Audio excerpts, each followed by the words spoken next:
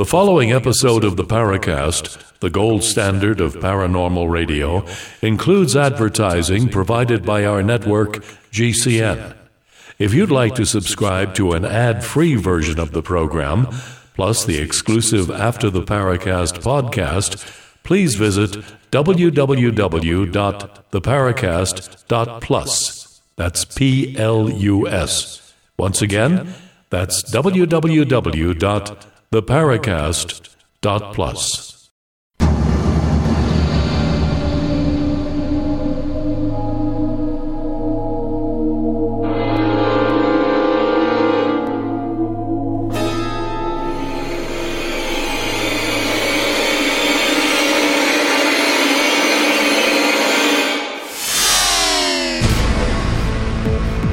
You're in the Paracast, the gold standard of paranormal radio. And now, here's Gene Steinberg. We have a really special guest on our show this week, someone who has had so many professional credentials the mind boggles.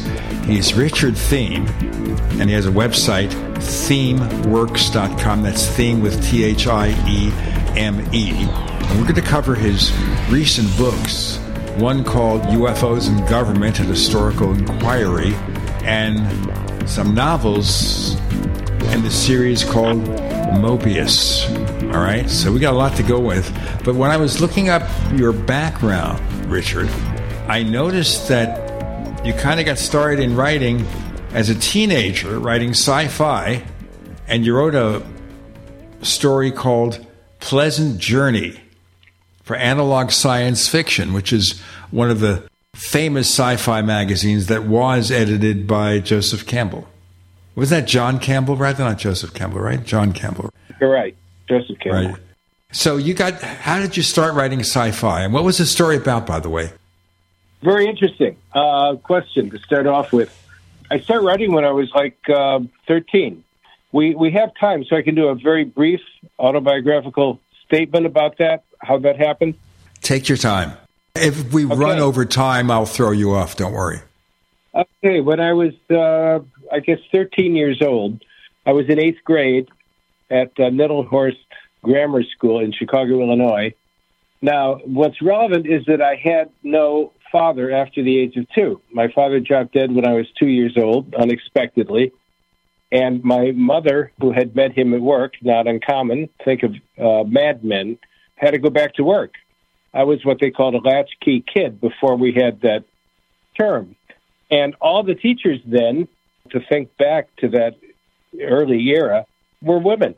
I never had a male teacher until 8th grade, when a teacher named Ted Besser was my instructor, and he asked us all to write a novel. Well, I took him at his word.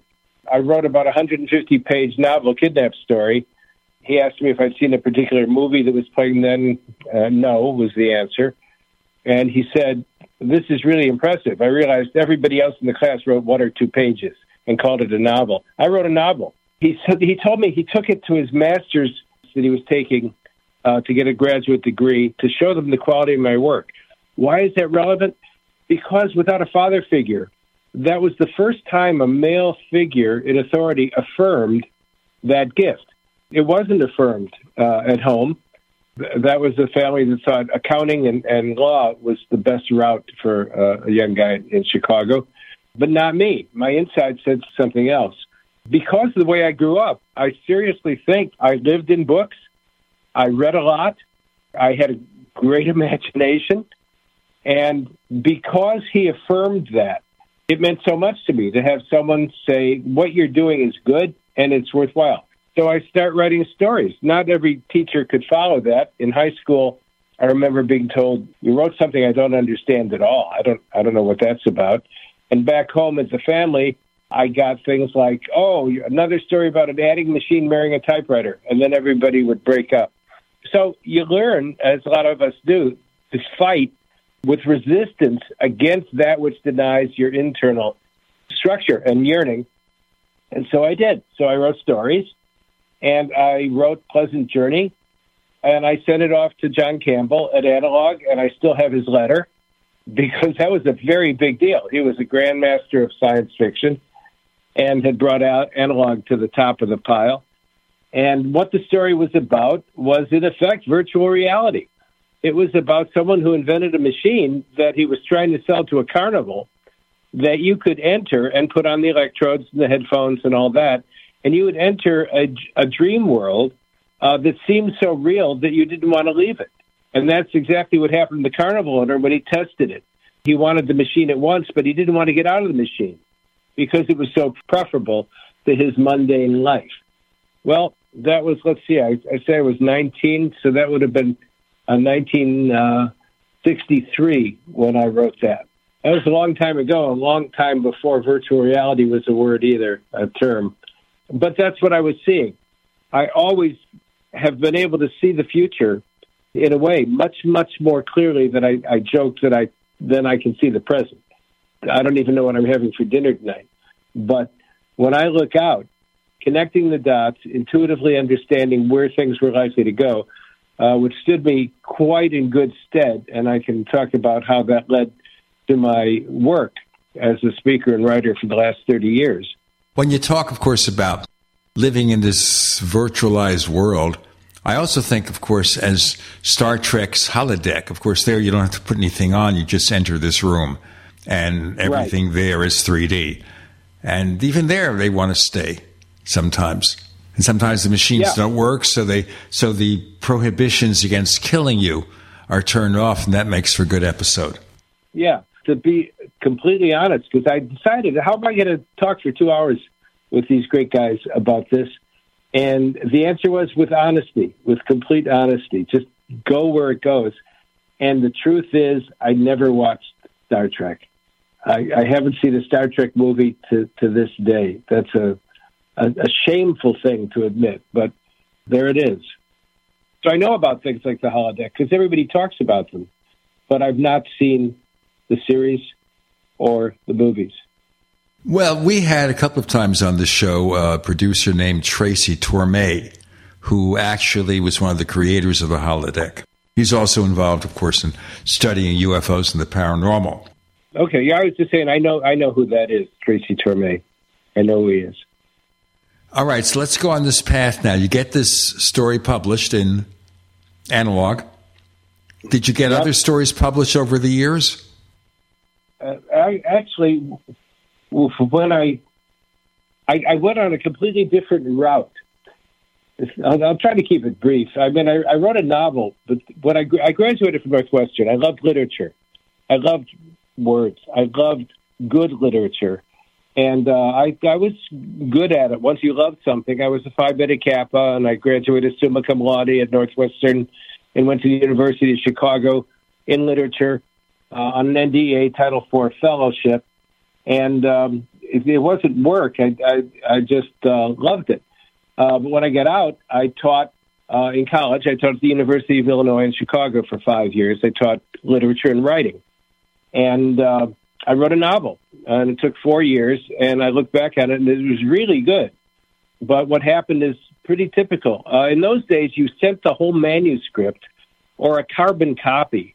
You know, that's where CC comes from. A lot of people don't know that. To a publisher, and you could only do one at a time.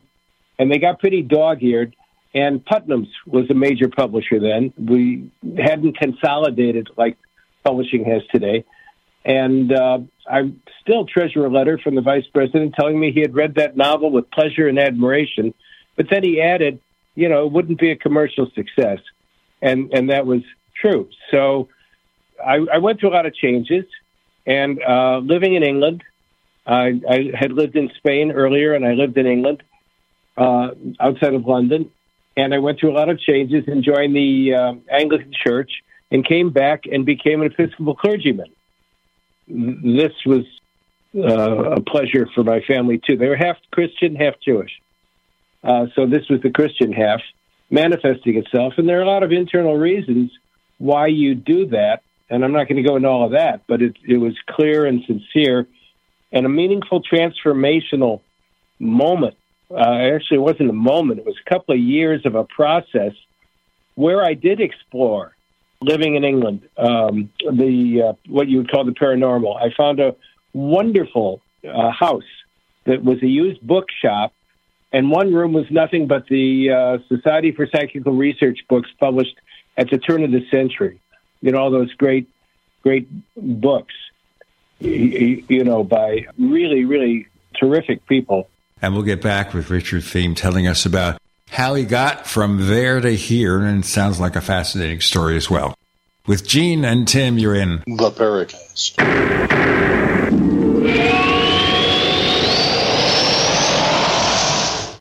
Hey, listeners, I want you to have the entire Paracast experience. So I'd like to tell you about After the Paracast. After the Paracast is an exclusive feature for subscribers to the Paracast Plus. With After the Paracast, you never know what's going to happen next.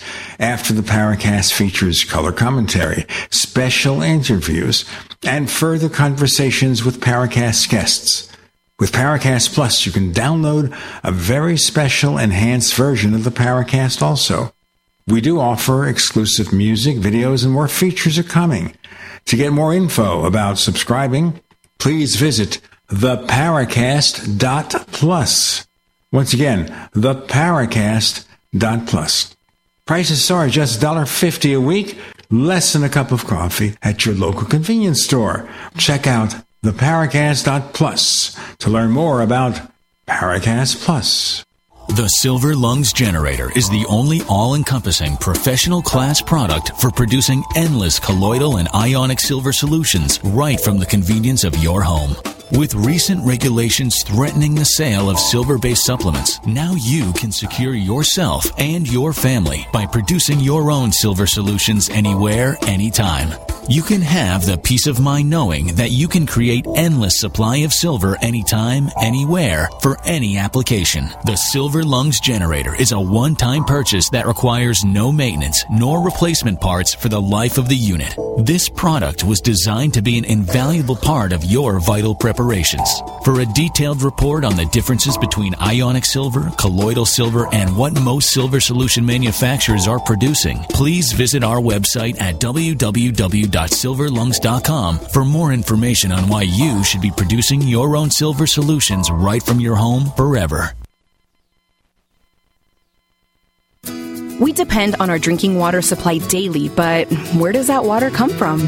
Your water provider encourages you to get to know your local water source so together we can protect and preserve it.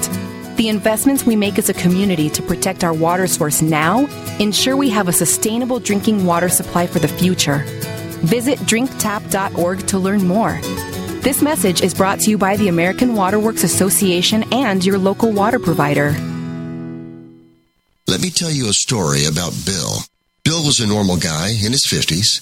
He had back surgery about 2 years ago. Bill was in a lot of pain. He dealt with his pain by taking the Percocets his doctor prescribed for him. Bill took more and more and more of them to help with the pain, until one day the prescriptions weren't enough to get rid of Bill's pain.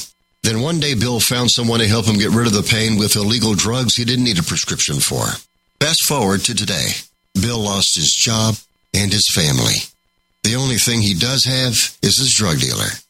If you know Bill's story and you don't want to end up like Bill, call the Detox and Treatment Helpline right now to get away and get treatment. 800-296-1327. 800-296-1327. 800-296-1327. Call right now. Help is standing by. 800-296-1327. What if you could cut your heating bills this winter with your existing wood-burning fireplace and not spend thousands doing it? You can with Great Wall of Fire fireplace grates. Our U.S. patented made-in-America Wall of Fire grates increase fireplace efficiency, eliminate fireplace smoke problems, and come with a 30-day money-back guarantee. See our grates in action and get free shipping from walloffire.com or call 800-274-7364. Fireplace heat without fireplace smoke. walloffire.com.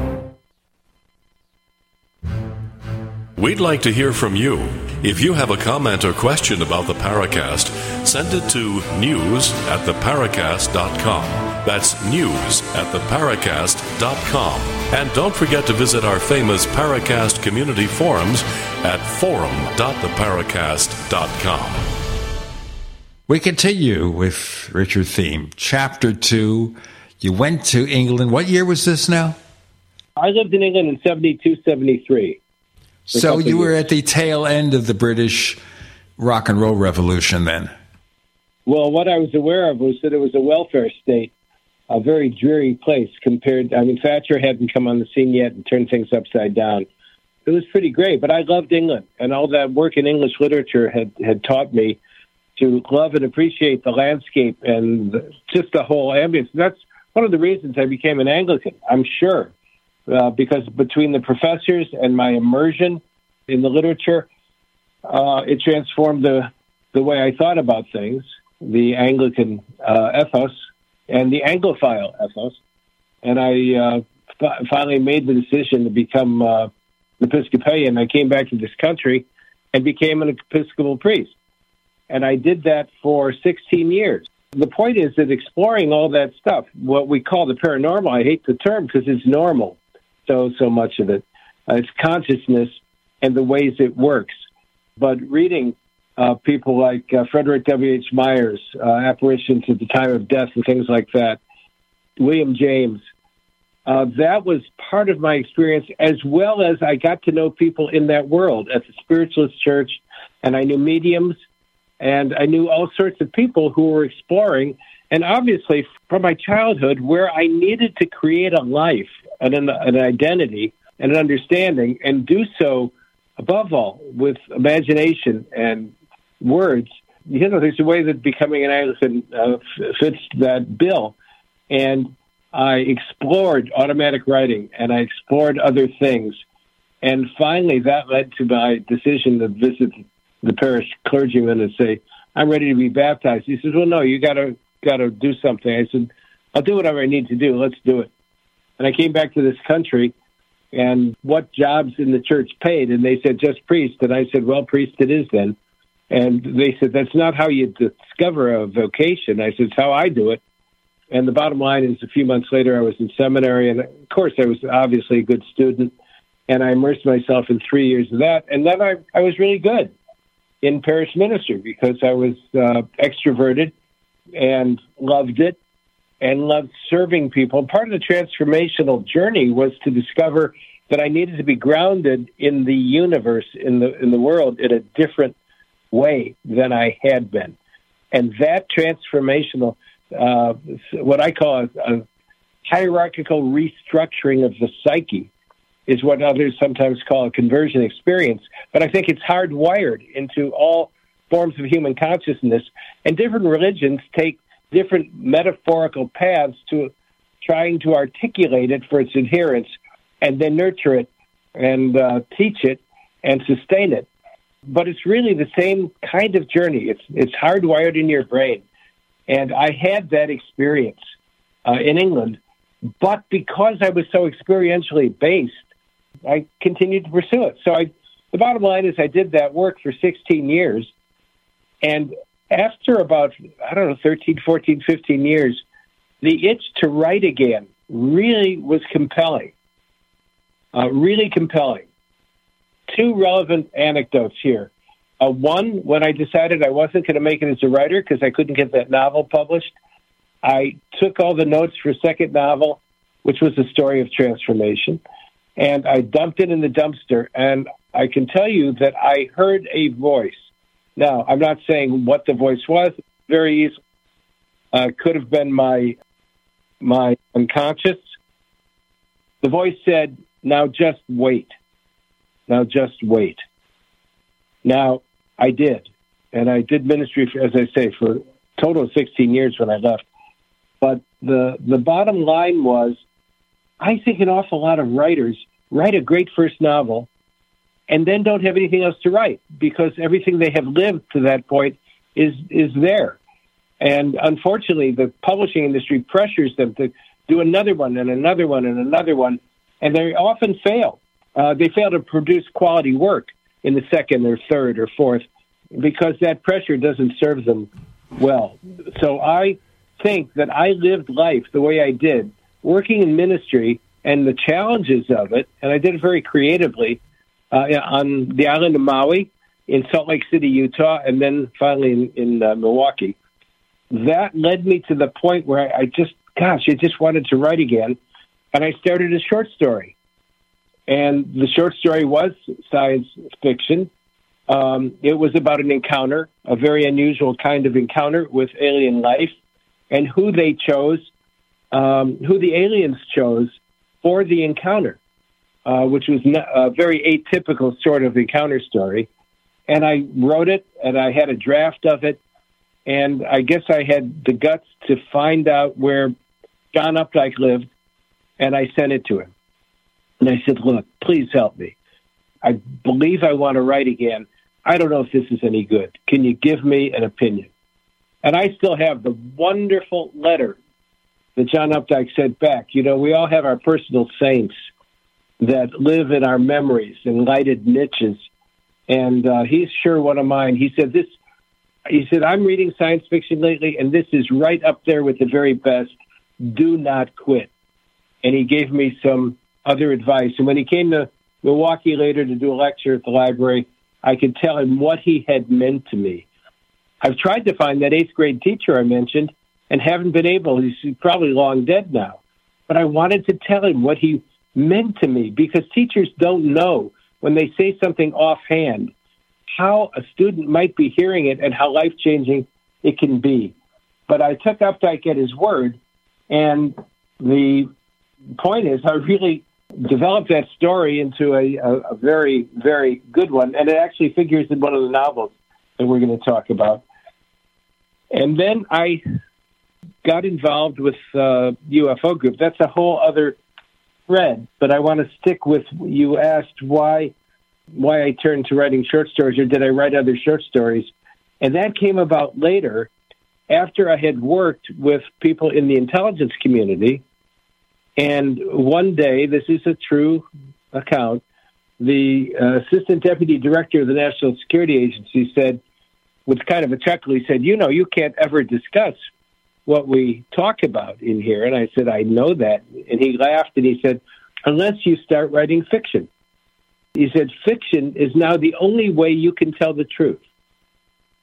And I took him at his word, because when you work collaboratively in security, I mean, I've keynoted security conferences in 15 different countries, and you get to know people. You just as in the ministry, you do not betray their trust, or in the intelligence community, you do not betray sources and methods, because a lot is at stake.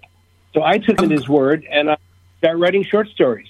And I have written 27 of them, and they were collected in a volume called Mind Games, and 19 of them were.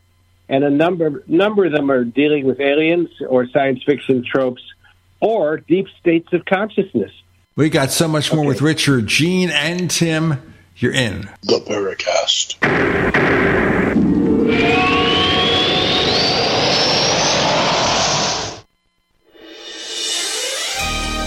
Thank you for listening to GCN. Be sure to visit GCNlive.com today. If you're concerned about the power grid and want to generate your own supply of off-grid electricity, this will be the most important message you'll hear this year. Here's why. We now have a small number of solar generators back in stock. These emergency backup systems provide life-saving backup power when you need it most. And unlike gas generators, solar generators run quietly, emit no dangerous fumes, and produce an endless supply of free electricity from the sun. Whether it's wildfires, dangerous weather, power grid issues, or just getting off the grid, you'll never have to suffer through painful power outages again. Even better, all this week, radio listeners get over $700 in free off-the-grid bonuses, too. Go to mysolarbackup.com to learn more and check availability. That's mysolarbackup.com. Look for the free report, Crisis Cooling, how to make absolutely sure your meat, milk, and medicines stay safe and cool in any power outage. Yours free at mysolarbackup.com.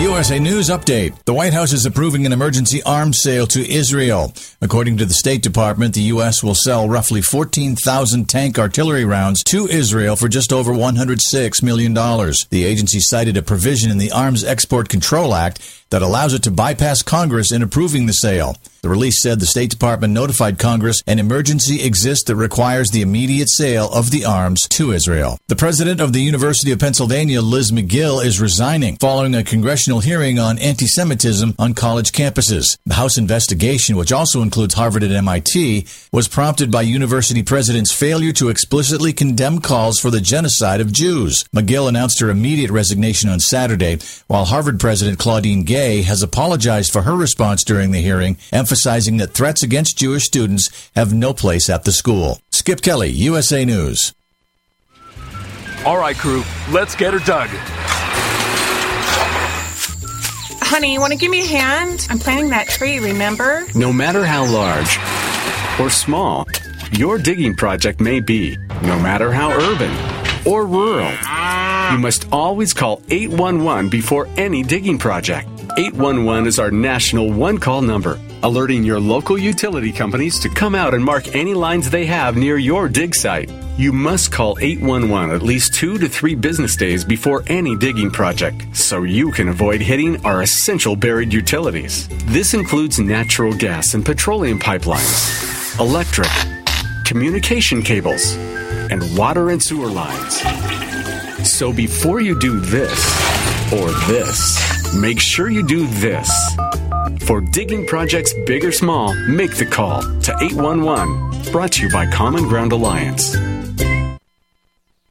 It's obvious. The unthinkable continues. Most Americans know something very wrong is happening. People in charge keep telling you that everything's fine and to stop noticing. But you know better. That's why self-reliant folks are investing in emergency food storage. And you should too. My Patriot Supply, the nation's largest emergency preparedness company, are the ones you can trust. Go to mypatriotsupply.com and secure their best-selling 3-month emergency food kits. Each contains tasty breakfasts, lunches, and dinners averaging over 2,000 calories per day. Save $200 on each 3-month food kit you purchase. My Patriot Supply also sells solar generators, gravity-powered water filters, off-grid room heaters for when the power goes out, heirloom seeds, and survival gear. Order by 3 p.m. and your items ship that same day and arrive quickly on your doorstep in unmarked boxes. Go to mypatriotsupply.com today. Time is running out to prepare for what's coming. mypatriotsupply.com. This is Leslie Kane, and I'm with the Coalition for Freedom of Information, and you are listening to the Paracast.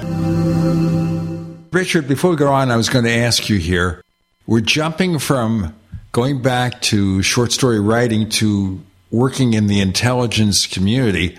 In what capacity? How did that begin? Well, it began when I left the ministry, and I left the ministry because the cognitive dissonance was getting so great. I don't want your listeners to think that I jumped on the secretary or something. What in fact happened is the technological revolution happened. The internet revolution happened. And I had bought my son an Apple II when he was 12 years old. We played an Infocom game. Do you remember Infocom, the great interactive fiction? And one of them was a wonderful construction of A Hitchhiker's Guide to the Galaxy. You know, these were on floppy disks, right? Green screen, all big caps. And we were playing that wonderful interactive fiction game. And this is the epiphany I had. As I described, a text-based guy. I knew how literature worked. I knew how words worked. I knew how narratives were constructed.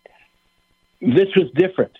This was an interactive fiction that, when I played it with my son, led to the light bulb moment when I said, wait a minute, this isn't like just reading. This experience with the computer in and of itself is transformative. And it is not only changing my brain, I think it's changing me, who I fundamentally am. And then the next idea, which came right away, was, if that's correct, if that's happening to me, it's going to happen to the whole society. It's going to happen to the whole world. Because everyone, in those days you thought, is going to be with a computer. Now everybody's computerized. Everybody's going to be in front of a computer, I said. Everyone is going to be a digital extension of the transformation of their consciousness through this internet and digital revolution, and I don't want to miss it. And that was the bottom line. I wrote an article called Computer Applications for Spirituality, the Transformation of Religious Experience. Pretty far out, but damn right on. Nobody would publish it. Sent it to the best Anglican Theological Review, and they sent it back with notes in the margin saying, he must be crazy, or who does he think it is, or this is insanity. I'm not kidding. 10 years later, they published that very article and wrote to me saying, we'd like to publish it now. It's so cutting edge. Well, it wasn't cutting edge 10 years later, but it sure had been cutting edge. And people who find that article still say, my gosh, you saw it all from the beginning. And that's what the illumination, what the epiphany gave to me. I saw what was going to happen to society. And I tried to write about it for the religious community of which I was a part, and nobody knew what the hell I was talking about. They just couldn't get it, literally, as I said. So push came to shove when I was being offered the jobs I always thought I wanted, the biggest Episcopal churches in the country and a bishop. They were on the table. And I knew if I took one of those, I would be handcuffed with golden handcuffs for the rest of my career because they paid for ministry really well. There are a lot of perks. That's a whole other story. And so I made the difficult decision at the age of 49, no, I think I've got something here. I'm going to speak and write to the issues that I tried to address in the religious context, but they apply to everybody. And I need to find the audiences that need to understand what's coming. And so I resigned from the ministry, and I began a career of speaking and writing, and that was 30 years ago. And I did that full time. And you probably get the idea. I throw myself into whatever I do. I'm still doing it. I love what I'm doing still all these years later. And I start writing. And technology was the major focus. Now, that was 1993. And what's significant about that date is that was the first year it was authorized to do commercial activity on the Internet. It had been prevented before that. It was only military or academic or corporate. And so suddenly there was an audience. There were audiences everywhere who wanted to know what that was about. The Wisconsin Professional Engineers Association said to me, they called me and they said, we're hearing about this thing called cyberspace. Nobody knows what it is. Can you write a 1,000-word column on what is cyberspace? So I did, and they loved it. And they said, would you write another one next month and next month? And pretty soon I'm writing columns that I called Islands in the Clickstream. In other words, we're all jumping into the digital clickstream, and these were islands of reflection into the deeper aspects of the technology and how it was impacting and transforming us. Now, yeah, the wider Internet I understand, but up until then, especially from the 80s and early 90s, we had proprietary online services that basically kept you within their own networks like AOL and CompuServe and Genie. And I was very active on AOL. In fact, I worked for them for a number of years. And then eventually they expanded into what we call the wider Internet, and then the individual service was no longer relevant because you could communicate with anyone, things that you were writing about. Right. Go ahead. Right, and that's right. I was on CompuServe for a long time, and Usenet groups emerged. So I was plugging into what we call, you remember, bulletin boards. I wrote for some of them. You just go where the technology leads you. And that was really the core of my insight. What this technology is going to do is reframe identity and therefore possibilities for action in every area of life. And people don't know it. And because, as I said, I was a text guy, I happened to be positioned on the cusp. It's like looking at the Terminator on the moon. If it's all light, you don't see anything. If it's all dark, you don't. But if the Terminator, you see mountains and craters and rills because the illumination is revealed by contrast. And I was in a position to say the printing press world is not going to persist in the way in which it has for about 400 years. And a new digital means is going to come to be. And because I had been in the religious world, I knew that was the story. Speech made religions possible, and then writing transformed oral religions into written religions. And then the printing press did it again, and I was saying, and the digital world is going to do it again. So I was getting involved. Hacking was different then. It was brand new. And I was plugged into some of the people who were doing hacking, and I was writing articles about this. My first one was for Wired magazine, but for others, they were all over. And that was another example of the advice I could give people on how do you do this thing. I had written this piece for Wired, 5,000 words, and they took 500 and printed it. And I said, can I do something with the rest? And they said, sure. And it was about how the internet was going to change things. And I'm sitting in front of my old IBM AT, thinking, well, where can I sell it? I don't know any other magazine but Wired. And then the light bulb went on, duh, like Homer. Don't just write about the internet, use the internet. And Gopher was our go-to search engine then. Within a couple of weeks, I was selling articles to England, to Australia, and to South Africa, which would start regularly reproducing my islands in the clickstream every month for several years. And I built up a whole credibility through what I was publishing elsewhere. And I had the idea, email was pretty new for most people. I offered those columns I was writing to friends, and they said, sure. So I would attach them or print the text in there were no blogs, but I started sending out the columns. USA Today found them and told people about them. And then within a few years, I was sending that column to 60 countries and thousands of people. And it was about technology, and I was expanding my sense myself as a person. And that example I gave is use the technology, whatever it is, engage with it, because you can't think in terms of the paradigms created by the other prior technologies, how the new technologies are going to transform you unless you engage with them and allow them to do that transformation. And then you go where they take you. And that's what I did. Suddenly I'm world renowned. We're going to continue on his discovery of the cutting edge there. Richard, Gene, Tim, you're in the Paracast.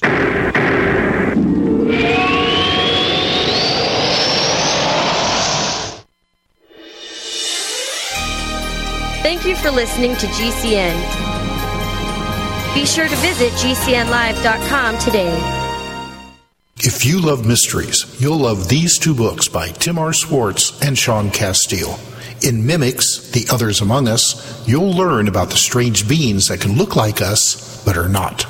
In Alien Artifacts, Incredible Evidence of Exotic Material from UFO Encounters, you'll see the hard evidence of UFOs that has been ignored or even hidden. These books will definitely blow your mind, and both are now available on Amazon.com. First came Attack of the Rockoids, and it was a critically acclaimed success. And now there is The Coming of the Protectors. A former military intelligence man is contacted by a space woman in a dream that turns out to be a nightmare because evil forces on her distant planet are planning to conquer the Earth. This is gripping science fiction of the classic kind. Attack of the Rockoids and The Coming of the Protectors. Find out more at rockoids.com. That's Rockoids, ROCKOIDS.com. Do you know someone with a drug or alcohol problem? Get help now. Insurance may cover everything. Stop the drug and alcohol nightmare. Call 800-284-0523. Learn how through the Family Medical Leave Act you can leave your job without losing your job. Locations everywhere. Get immediate help for drug and alcohol problems. Call now. 800-284-0523. 800-284-0523. Silver has always been nature's very own antibiotic, and only one system allows you to produce an endless supply of nano-sized silver solutions right from the convenience of your home. Silver Lungs. With the addition of our unique lung delivery system, respiratory infections are targeted directly, where traditional oral administration simply cannot reach. This pioneering method also preserves the original particle sizes and delivers your silver solution directly into the bloodstream. See the Silver Lungs generator and lung delivery system at silverlungs.com. That's silverlungs.com.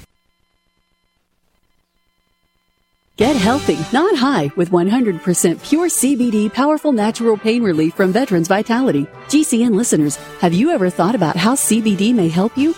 I'm sure you have heard about the many benefits of CBD. Well, here's your opportunity to try before you buy. Created by veterans and for everyone who deserves better choices, our CBD is derived from organic hemp, grown in the USA, and third-party tested. Veterans Vitality CBD saves you as much as 25 to 50% over our competition, and a portion of all sales is contributed to veteran nonprofits and events. Many of our customers have experienced improved quality of life, help with anxiety, PTSD, and overall well-being. Our products do not contain THC. They are safe, non-addictive, effective, and 100% legal. GCN listeners, get your free trial bottle of premium CBD by simply paying shipping and handling at GCNFreeCBD.com. That's GCNFreeCBD.com. Again, GCNFreeCBD.com. Offered by Veterans Vitality Premium CBD. I had no idea it would destroy my life. But before it happened, I had a successful business in Austin, Texas. Everyone laughed at me when I shut that business down, but I could not ignore the wake-up call. I was volunteering on a project to get locally grown food into a school. That project was a complete failure, and I discovered that there were few local farmers. There's only 4 days worth of food in the grocery stores, and everything comes 1,500 miles via a just-in-time trucking system. I lost friends and family who told me I was crazy to worry about that. But I kept at it. I'm Marjorie Wildcraft. Those of us who know what's going on in the world know you need to become self-reliant before the dollar collapses. I've created a free webinar at gcnfood.com. I can show you, like I've shown hundreds of thousands of people, how to grow lots of food, even if you have no experience, you're older, or you're out of shape. Do it now before the stores are boarded up and food is not available at any price. Go to gcnfood.com. gcnfood.com.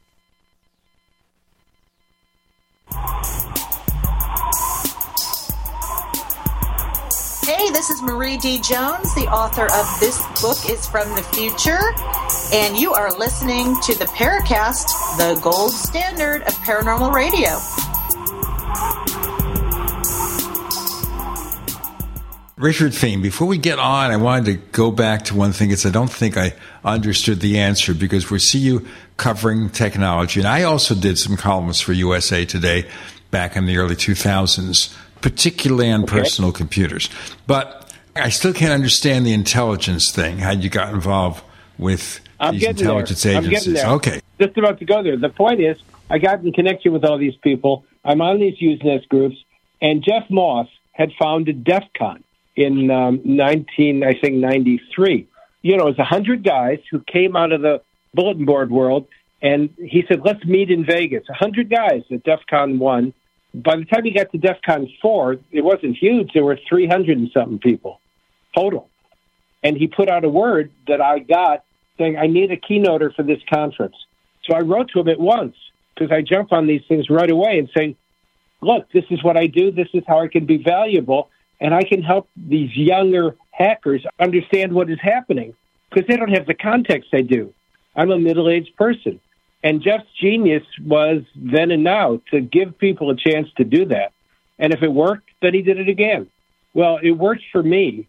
Last year, I spoke at DEF CON for the 26th straight year, except now there's, 30 to 40,000, not 300.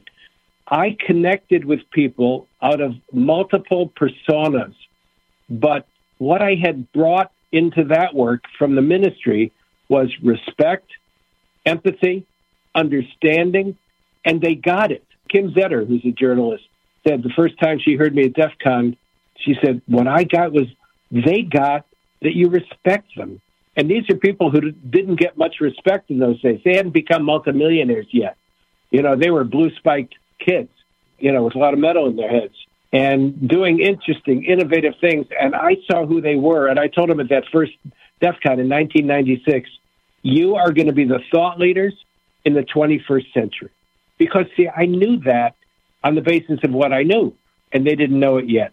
Well, when I saw a whole loft on stage a couple years ago, and I saw all these people I had become friends with who were in the loft, who had become multimillionaires and had built the industry and were the thought leaders in it. Mudge, Peter Zatko, said to me, he says, I remember when you said that 20-odd years ago.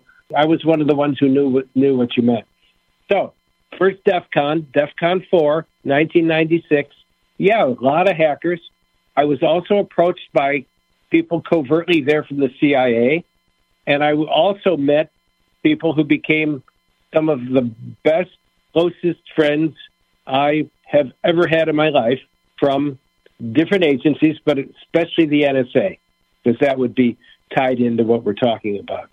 And by virtue of my connection with them, we developed collaborative, complementary relationships over the years. I don't need to go into names. I just say that they literally became my best friends ever because we talked about everything. We understood the nature of the world of intelligence.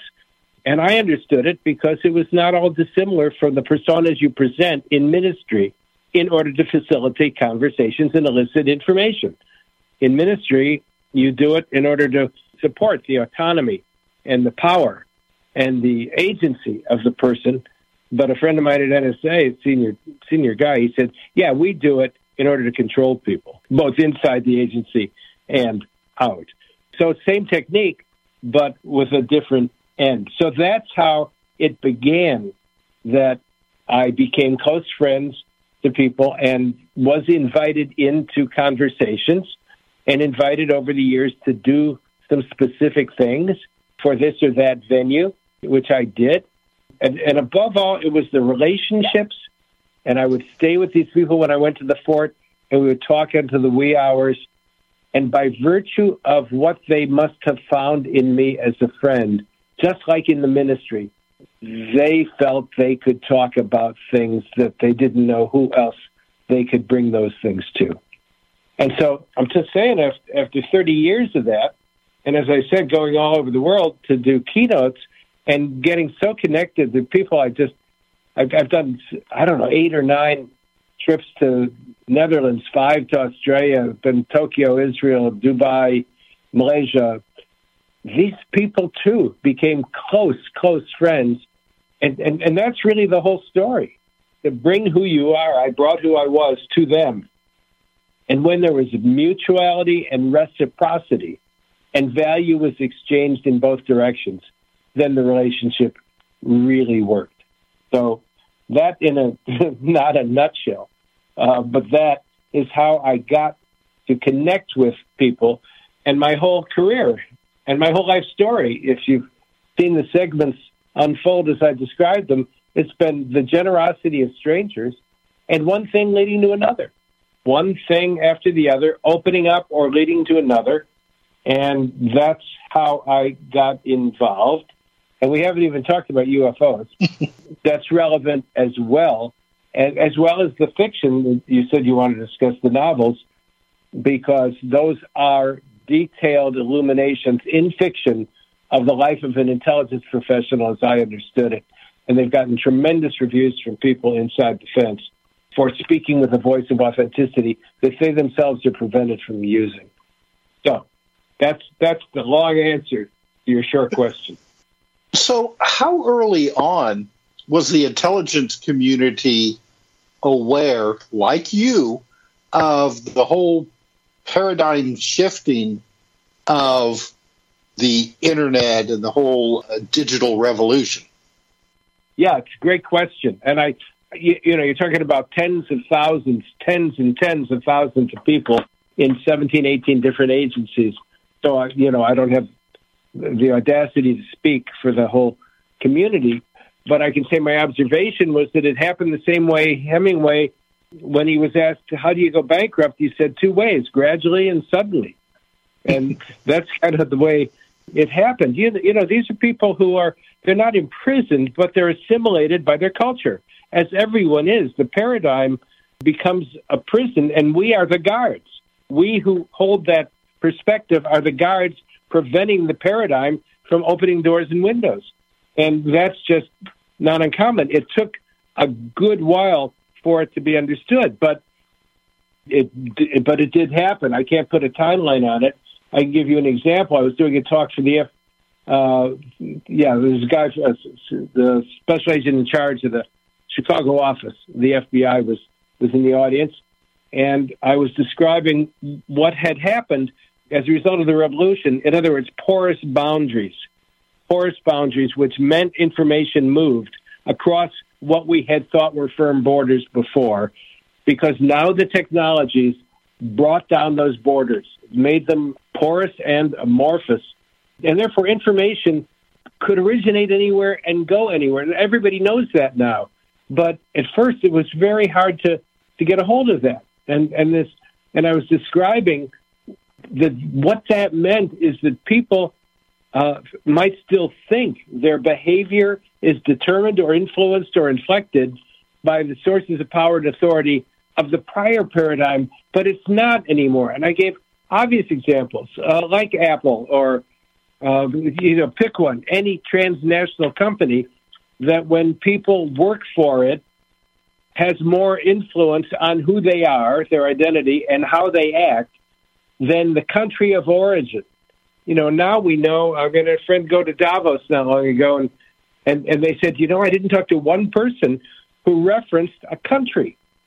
But they referenced this kind of Lando Calrissian cloud city they've built, where it has its own laws, its own offshore ports, its own means of doing business, its own accounting, and its own extraordinarily lucrative support system for all in it. And it's not me. It's probably not you, but it's them. And that was emerging alternative worlds that had more power and influence on fundamentally who we were, that identity question I raised in the first place. And this FBI guy got up and he said, bingo. And I said, what do you mean? He said, we used to go to people to collaborate with us, and we could count on their cooperation because they were good patriots and they were doing it because they wanted to do the right thing for America. Increasingly, he said, what they say to me back is, I'd like to, but. And that but is the key thing. But I am influenced more by something other than patriotism. I'm influenced by the real source of my monetary value, my work, my vocation, my career, and it's not located in any particular place. Or if it is, it's modular and distributed. We're exploring the entire world here with Tim, Gene, and Richard. You're in the podcast.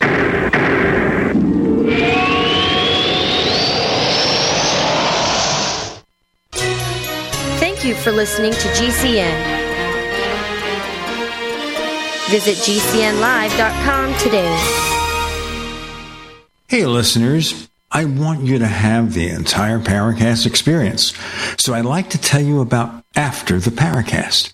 After the Paracast is an exclusive feature for subscribers to the Paracast Plus. With After the Paracast, you never know what's going to happen next.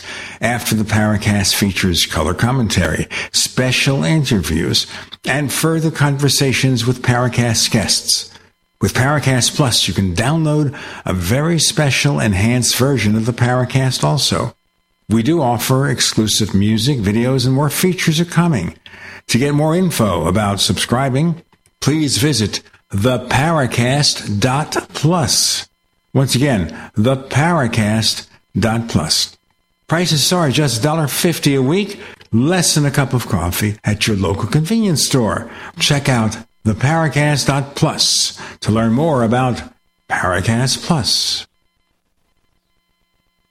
Have you heard the warning from the dead doctors don't lie guy? I'm talking about Dr. Joel Wallach. He says if you have a 4-inch medical chart, if you take prescription drugs for high cholesterol or high blood pressure, arthritis, joint pains, or other health issues, the medical profession is failing you. They're using you for an ATM machine. That's what he says. He has a free lecture revealing what pharmaceutical companies don't want you to know. There's been groundbreaking research and discoveries on how to effectively treat or eliminate over 900 different diseases naturally. And it's all in his free lecture called Deadly Recipe. You want it free? Call him toll free at 855-79-YOUNG. You ready? 855-79-YOUNG. Dr. Joel Wallach, the dead doctors don't lie guy, says there's no reason why we shouldn't live to be at least 100 and have a great time getting there.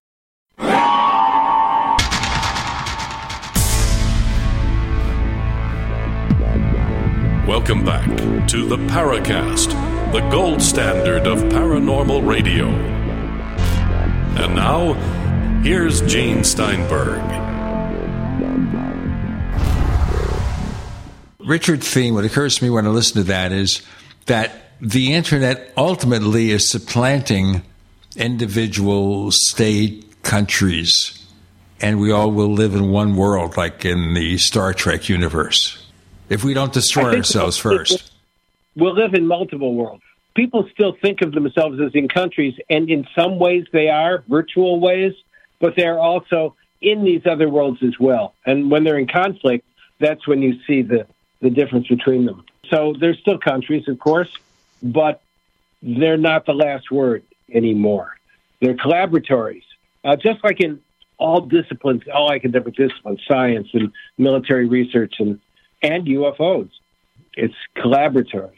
I know you want to talk about the book UFOs and Government and my work in that, and I'll just segue to that by saying that in 1978, when I was an Episcopal clergyman in my first little parish in Clearfield, Utah, it was on the Edge of Hill Air Force Base. And I was sitting in the church basement with a terrific guy. He really had the right stuff. Fighter pilot, heavily decorated in Vietnam, really courageous. You'd follow him into battle, that kind of guy. He left the service as a bird colonel. And I said, Bob, Close Encounters of the Third Kind is playing in Ogden right now. And I read these things. I read stuff about it that you chase these things and you're fast as spiders and can't catch them. Well, what's the story? And I'll never forget that seminal moment when he told his priest, i.e. me, well, that's right, Richard. He says, we chase them and we can't catch them. And that's kind of a stunning moment. And I said, oh, my God. I said, are you telling me this is real? Because debunking, even though, political situation shows this, repeat a lie often enough, people believe it. Debunking was so effective from 1953 on that part of you couldn't take it seriously. You're in denial about your own experience, as many of the people I've interviewed reveal themselves to be in regard to UFOs. But I said, you mean this is real? He says, oh, it's real, all right. We chase them and we can't catch them.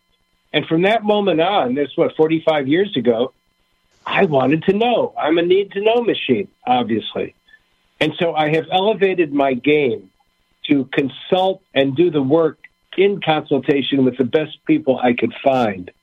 And then that culminated years later in being invited to participate in the creation of this wonderful book, UFOs and Government, a historical inquiry. Michael Swartz and Robert Powell, two gurus who led this. They're incredible. Michael is a professor of natural science, retired now, and Robert was the head of the chemistry department at AMD, the manufacturer of semiconductors. These are good people. And Jan Aldrich and Barry Greenwood and Jerry Clark. And there were just a bunch of them. And they said, you can join us in this. And it was golden. It was golden. I mean, at one point, I knew Mike because I had written to him and I said, look, I've been doing this on my own all these years, interviewing people, MUFON, so on. I don't know what I don't know.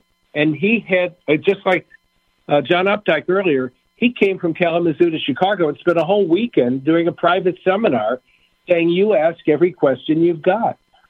And when I finished that weekend, I knew there wasn't a lot I didn't know that others knew in the public domain. But we all knew that there was another domain, a private domain, illustrated best by Edgar Mitchell, Apollo 14 astronaut, said to me directly that he had gone to the Joint Chiefs of Staff to a liaison on there for security that he knew. And he said, I just want to know one thing. Are we on this? Is there an organizational structure that is managing this? And he didn't mean Majestic 12, which is probably not legitimate. He meant something. Are we doing this? And the answer came back. He said a week later, he was told, yes, we are on it. And don't ask another question. And a friend of mine at CIA had the same experience. He took it all the way to the vice president's office and was thrown out. And he was told, don't you ever come into this office again with that subject or those questions. So there have been experiences along the way that have validated and verified the suspicion that my third book in the Mobius Trilogy, Mobius Out of Time, makes as clear as I know how to make how the intelligence community has been engaged with that phenomena in a way that, of course, they would be. Someone took Alan Hynek aside at the Pentagon, a general, and said, Alan, for heaven's sakes, do you think we would ignore something like this? They knew 1947. We've got the documents, right? I don't have to give my whole talk on that. They're online on YouTube. In fact, DEF CON asked for one last year before last. Update us on what's going on with all this UAP stuff. And I had to record the presentation because there was a medical issue here at home that I had to take care of somebody. But we did it, and it was thrilling to be called during that presentation and shown, here's a room packed with 1,000 people, standing room only, and others out in the hall irritated because they couldn't get in, to find out what I could present about my most coherent understanding of what was going on now. And an important part of that is to make sure you also don't go where you don't know. If you don't know something, that's true for everything. Don't go there. Stick with what you know. So that's been a long journey. And as I said, from 78 on, I have done everything I can to do good research, talk to the very best researchers in the field, distinguish the craziness from the legitimacy of the enterprise, but trace it back as far as you can through the waves that have taken place, enhanced by the interviews I've had with people individually, which have been powerful. And along the way, one of the things you learn is that there is a paranormal component to many UFO encounters where people are sure they are receiving telepathic communication. And I'll just throw out that in the ministry, on the basis of what I explored in England all those many years ago, I continued to pursue through meditation the conscious nurturing and sustaining grace of what you can call clairvoyance or telepathic communication. And that's why remote viewing is prominent in the third Mobius book, Mobius Out of Time, because remote viewing has continued to take place. You will be told that it wasn't, but that was a cover story when that was first put out. We said we're going to cancel the program, and often it just means it goes black because it's powerful, and the implications are powerful. If other people are doing intelligence work using structured protocols of clairvoyance, we have to both do it as well, and we have to also defend ourselves against it being done to us. And you're talking about tricky defense mechanisms for protecting the psyches and the activities of intelligence professionals and military. Man, remote viewing poses that in a big way. But, of course, so does UFO phenomena, because we have not, in my understanding, the best people have not improved on the conclusion of the estimate of the situation around 1950-ish, when the Air Force appointed the group, Project Sign, to take all the data they had. And they did, and they said, look, there's three choices, Russian, American, or extraterrestrial. And they knew the data did not fit anything Russia or America or anybody on this planet could do, but the data was solid. And they knew that. We've got lots of documentation to support the knowledge they had early on, and how, of course, they pursued what they could in material science and propulsion systems and physics, and trying to understand out of this cross-disciplinary effort how to do what we knew they could do. And that's, Edgar Mitchell said that to me as well. He said, Richard, if we could do what those guys know how to do, they would never have sent me to the moon in a tin Lizzie. Well, you know what? They could have used a Stargate. That would have been a lot more fun. That is my favorite method of transportation, because you don't have to wait online. You just go in there and you are in the other place. But we have a lot more to talk about with Richard Thieme. We're into the UFO world now, and that itself can do about 7 shows or something. So Richard Thieme, Gene Steinberg, Tim Swartz. It means you're in the Paracast.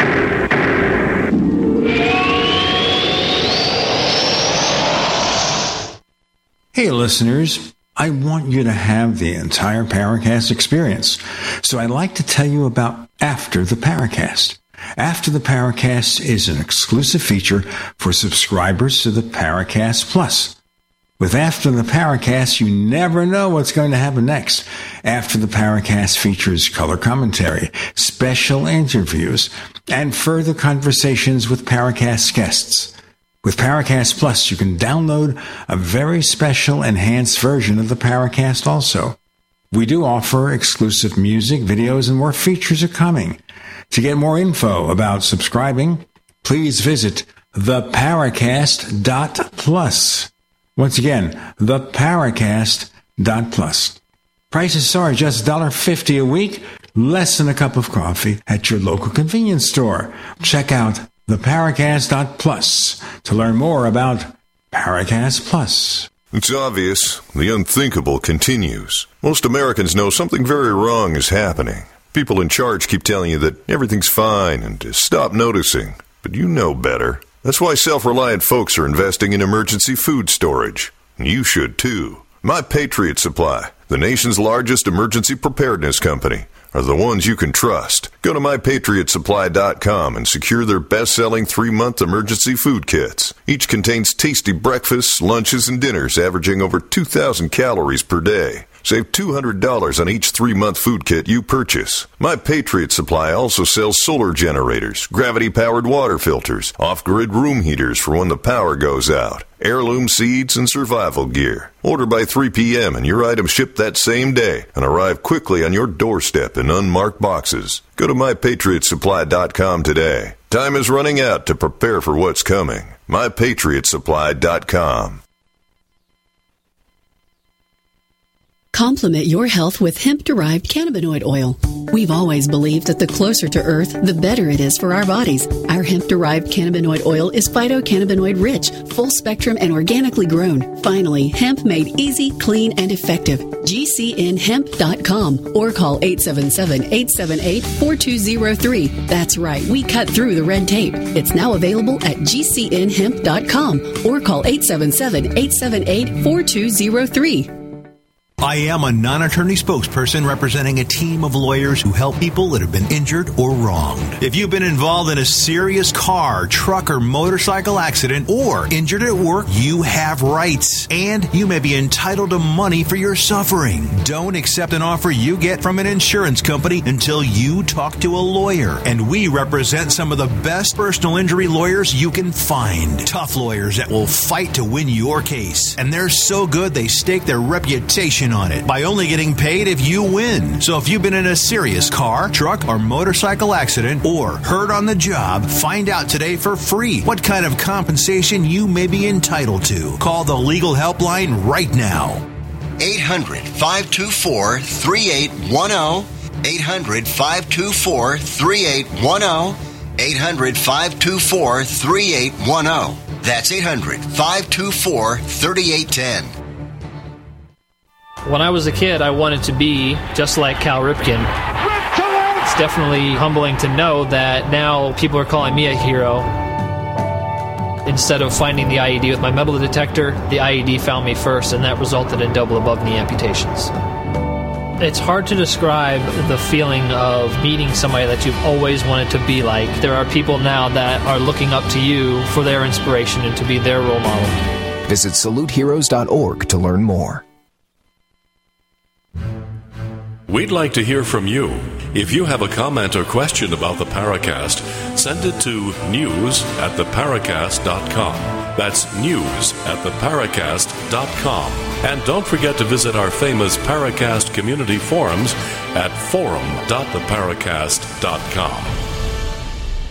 Before we go into your UFO Odyssey, Richard, I should mention some of the people you talked about earlier are people I know who have been on the Paracast, and Jerry Clark and I go back to the 1960s. Yeah. If you could believe it. His intellect, his encyclopedias of UFOs, his work with anomalous experience, what he calls behavioral anomalies, is incredible. He's such a clear thinker. Yeah, you know him, right? You know who he is. He's great. Well, he actually clued us in about you. Oh, I guess that's right, yeah. I knew somebody had. I couldn't remember who it was. What Jerry did there, which we appreciate, he's a good friend. But let's go on with the world of UFOs here, because obviously you have a wide history here that you're exploring. It gives us a better way of understanding how the government works and what they were doing early on. This is the stuff I was reading about in the 1950s, late 50s into the 60s. The books from Major Donald Kehoe, of course, were numero uno with that. And he had all the alleged inside knowledge what the government was up to. And that was fascinating to discover. The problem I had with Kehoe, by the way, is that he was so interested with his group NICAP in lobbying the government to do congressional hearings rather than investigate. And we all know where the hearings took him. Absolutely. He was dismembered by people who were smarter than he was about that. And a lot of people don't understand that the government is not playing in good faith with you on this. I think the current thing with UAPs is a sign and symbol of that continuing. They hold back an awful lot. They think they are custodians of reality and the truth. And for whatever reasons, they don't think we ought to have it. And in my Mobius books, I mentioned those people that I was so close to. Several have died. My best friends died suddenly. And I thought I've got to write something fictionalized about one of them. And a mutual colleague said, you can't misrepresent what he said because people will think you're telling the truth. You can't do that to him. It's disrespectful. You know how profound an impact he had with his work. And I said, I did. And suddenly, again, the light bulb came on. All those years of ministry and learning to use personas in order to facilitate conversations toward an end. And the work I had learned about in the intelligence community, working with people and talking to them for all those years, that suddenly spliced. And I realized I could write Mobius, a memoir. I didn't know it was going to be a trilogy. It was just passionate. Thank God for COVID, right? And it turned into a trilogy. And it does the best I can do with telling the least untruthful things I can, right? And I want to give you guys plenty of opportunity to make sure. Obviously, I'm a professional speaker, right, for 30 years, preacher for 20 before that. I can go on and on and on. Tell me what you want to explore. Well, the thing that that I'm interested in is that, you talked earlier about debunking. And my question is, have you had people come to you and say, Richard, you're a smart guy, written a lot of intelligent things. How did you get involved in something as obviously crazy and fake as UFOs? Yes. I have experienced that for decades. Not years, decades. And now the government is letting some things out and people are going public. Now people are saying, my God, just as you were right about the technology and the revolution it was going to bring, and you were way ahead of the game for a lot of people, you did it with UFOs as well. I was ridiculed. Oh, it's the little green man guy. Seen any little green men lately? Trying to elevate the conversation beyond their invincible ignorance, which is a moral category, but it is evident everywhere these days, so that people could somehow see how they were talking as if they knew something they knew nothing about. And then you become teachable. And their usual technique is ridicule, to protect themselves. And they do, and that's pretty much what the government, not only, but including ridicule. I had a friend at NSA who taught cover and deception. And he said there were three legs of the stool. And he named the first two, and then he said, and ridicule. And the greatest of these is ridicule. Because I know lawyers who have whole seminars in teaching other lawyers how to ridicule a witness in order to discredit their testimony. And the thing you really need to realize is that when people are trying to protect something they want to keep secret, they've got resources we can't even imagine. And, of course, it begins with not only the influence, but owning structures of media and influencing people through boardrooms and at the top levels where conversations where there are no minutes and people have secret meetings. And history is like listening to a symphony hall with a lot of dead zones. You're just missing an awful lot of pieces, and they know how to do it. And ridicule is one of them, and it becomes a commonplace for people to jump on the bandwagon and treat it as if it's stupid, when nothing could be more obvious to me than that life is everywhere. Everywhere it can be, it is. And we are Johnny come latelys in our own galaxy out here, right? About two-thirds of the way out of the spiral arm out here. Other civilizations would certainly have beat us to consciousness.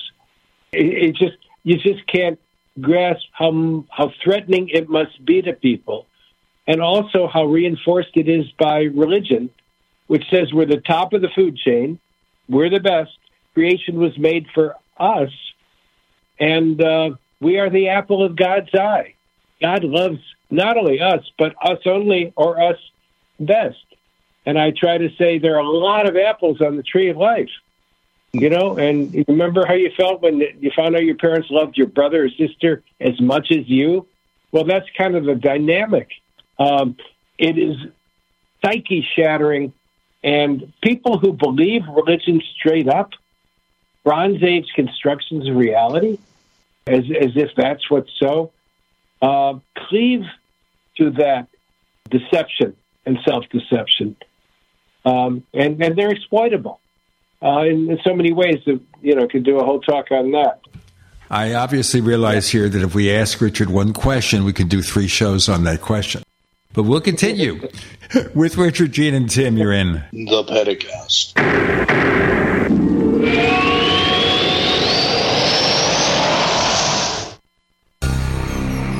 Thank you for listening to GCN. Visit GCNlive.com today.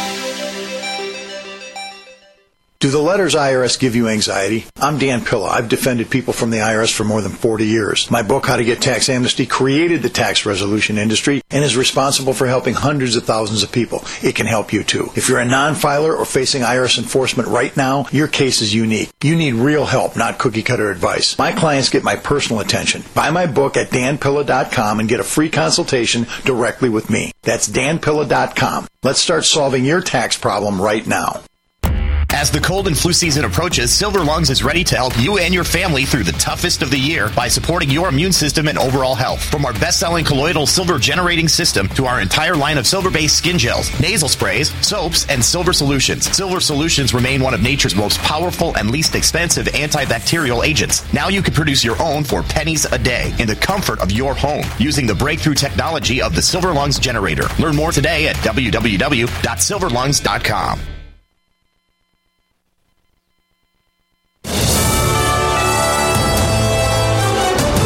USA News Update. The conflict between Israel and Hamas continues to escalate in the Gaza Strip, prompting the U.S. to emphasize the importance of prioritizing civilian protection by Israel. In an effort to address humanitarian concerns, a major crossing from Israel into Gaza is slated to reopen, facilitating the transportation of essential supplies like food, water, and medicine via trucks. The current death toll from the war has surpassed 18,000, with 140 individuals still held hostage in Gaza. On Friday, a federal appeals court in Washington, D.C. affirmed and narrowed the gag order placed on former President Donald Trump in his D.C. election interference case. The ruling restricts him from making disparaging remarks, specifically about potential witnesses and prosecutors involved in the case. Actor Ryan O'Neal has died. O'Neal was nominated for a Best Actor Oscar in 1970 for his role in Love Story, and was nominated for a Golden Globe for his 1973 film Paper Moon, which also starred his daughter Tatum O'Neal. Ryan O'Neal died on Friday afternoon at the age of 82. Skip Kelly, USA News. Get healthy, not high, with 100% pure CBD powerful natural pain relief from Veterans Vitality. GCN listeners, have you ever thought about how CBD may help you? I'm sure you have heard about the many benefits of CBD. Well, here's your opportunity to try before you buy. Created by veterans and for everyone who deserves better choices, our CBD is derived from organic hemp, grown in the USA and third-party tested. Veterans Vitality CBD saves you as much as 25 to 50% over our competition, and a portion of all sales is contributed to veteran nonprofits and events. Many of our customers have experienced improved quality of life, help with anxiety, PTSD, and overall well-being. Our products do not contain THC. They are safe, non-addictive, effective, and 100% legal. GCN listeners, get your free trial bottle of premium CBD by simply paying shipping and handling at GCNFreeCBD.com. That's GCNFreeCBD.com. Again, GCNFreeCBD.com. Offered by Veterans Vitality Premium CBD. I had no idea it would destroy my life. But before it happened, I had a successful business in Austin, Texas. Everyone laughed at me when I shut that business down, but I could not ignore the wake-up call. I was volunteering on a project to get locally grown food into a school. That project was a complete failure, and I discovered that there were few local farmers. There's only 4 days worth of food in the grocery stores, and everything comes 1,500 miles via a just-in-time trucking system. I lost friends and family who told me I was crazy to worry about that, but I kept at it. I'm Marjorie Wildcraft. Those of us who know what's going on in the world know you need to become self-reliant before the dollar collapses. I've created a free webinar at gcnfood.com. I can show you, like I've shown hundreds of thousands of people, how to grow lots of food, even if you have no experience, you're older, or you're out of shape. Do it now before the stores are boarded up and food is not available at any price. Go to gcnfood.com. gcnfood.com.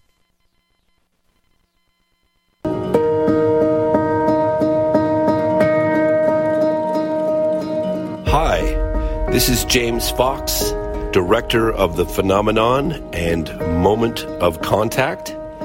You're listening to the Paracast, the gold standard of paranormal radio.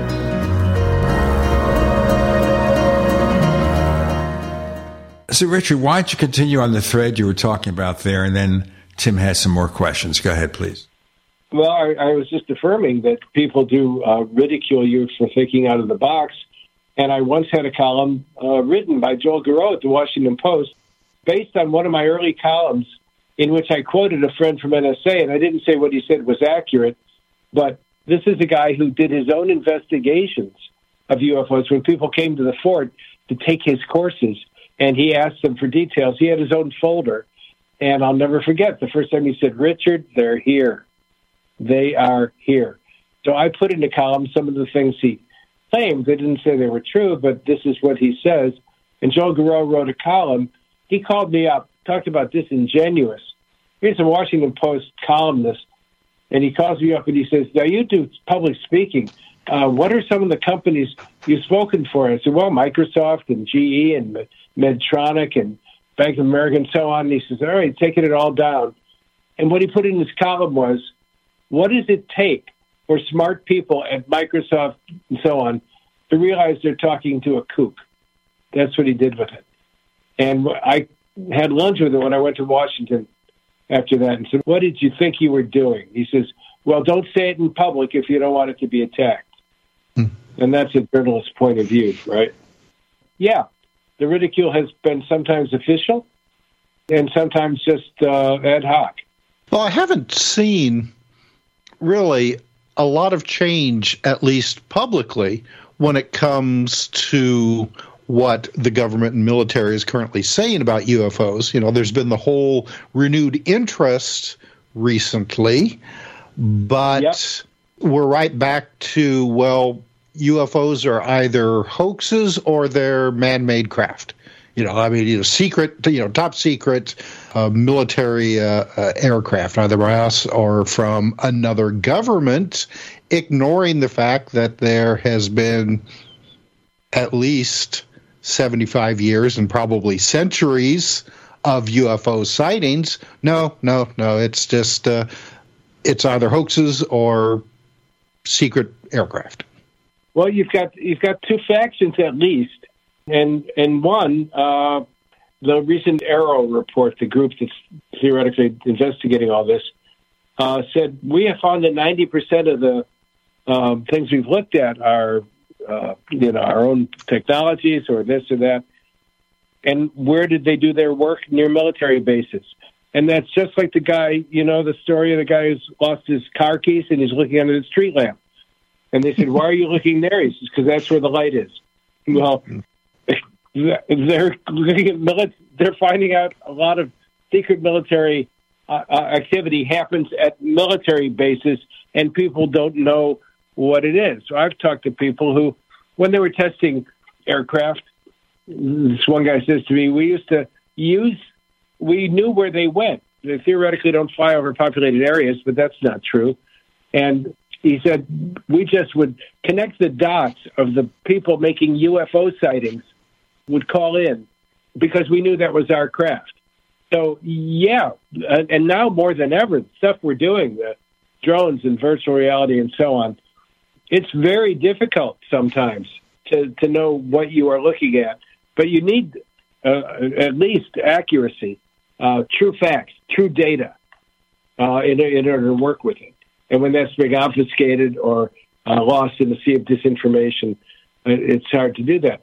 On the other hand, you've got the head of NASA, who was a senator, subject to classified briefings, and he said it made the hair on the back of his neck stand up. Okay, so you've got people like that, Rubio, I believe, others, who are saying forthrightly, as Barry Goldwater did, look, this is real. They're just not read into the program, or they're trying to sound the alarm that this is serious stuff. This is really serious. But we live in a society of distraction. What was the book, Amusing Ourselves to Death, by Neil Postman, written in 1985? And he was just going on television on how things were being trivialized and brought down to the lowest common denominator soundbite and so on. And he didn't know anything about the internet or social media and what is being done today to obfuscate. But not just obfuscate, we have reduced serious conversation so often to what we call news items that take a second or two to tell or a minute or two to tell and have no context whatsoever. And the stories now are legion. I hope they're not all true. About here in Minnesota, half the students are not reading anywhere near grade level, and our math scores are way down. A part is COVID, but part is, I had professors tell me they have good students who can't paraphrase a complex paragraph.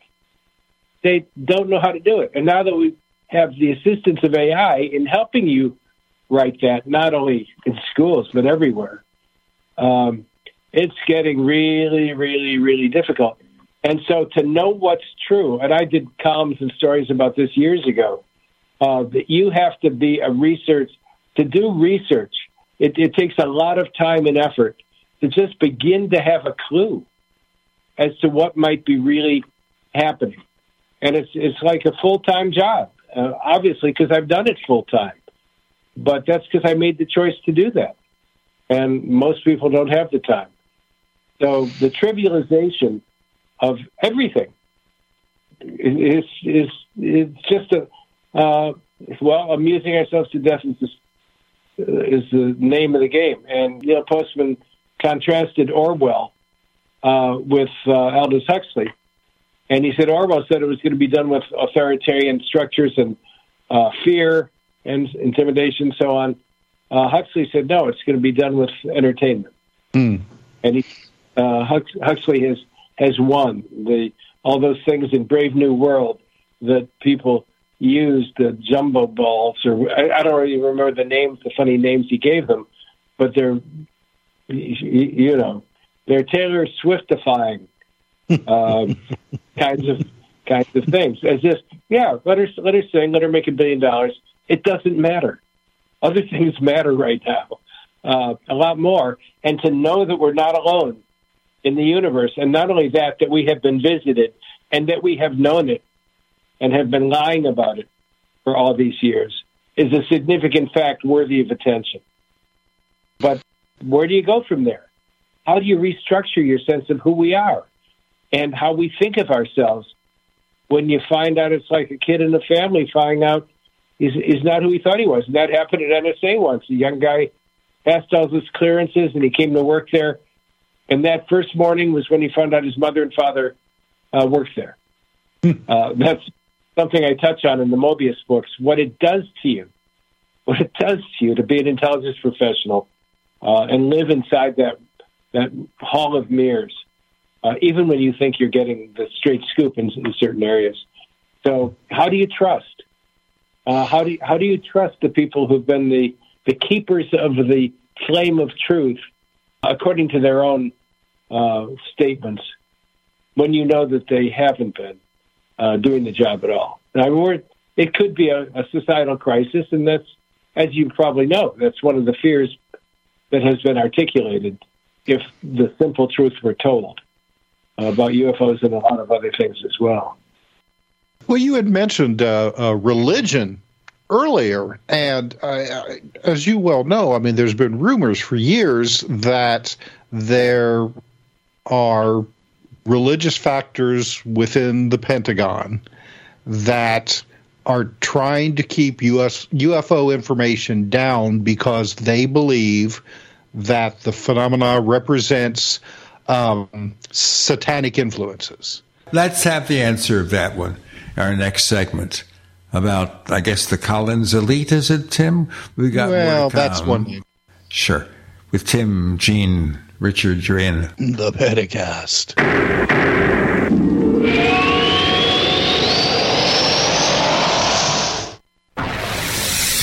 You are listening to GCN.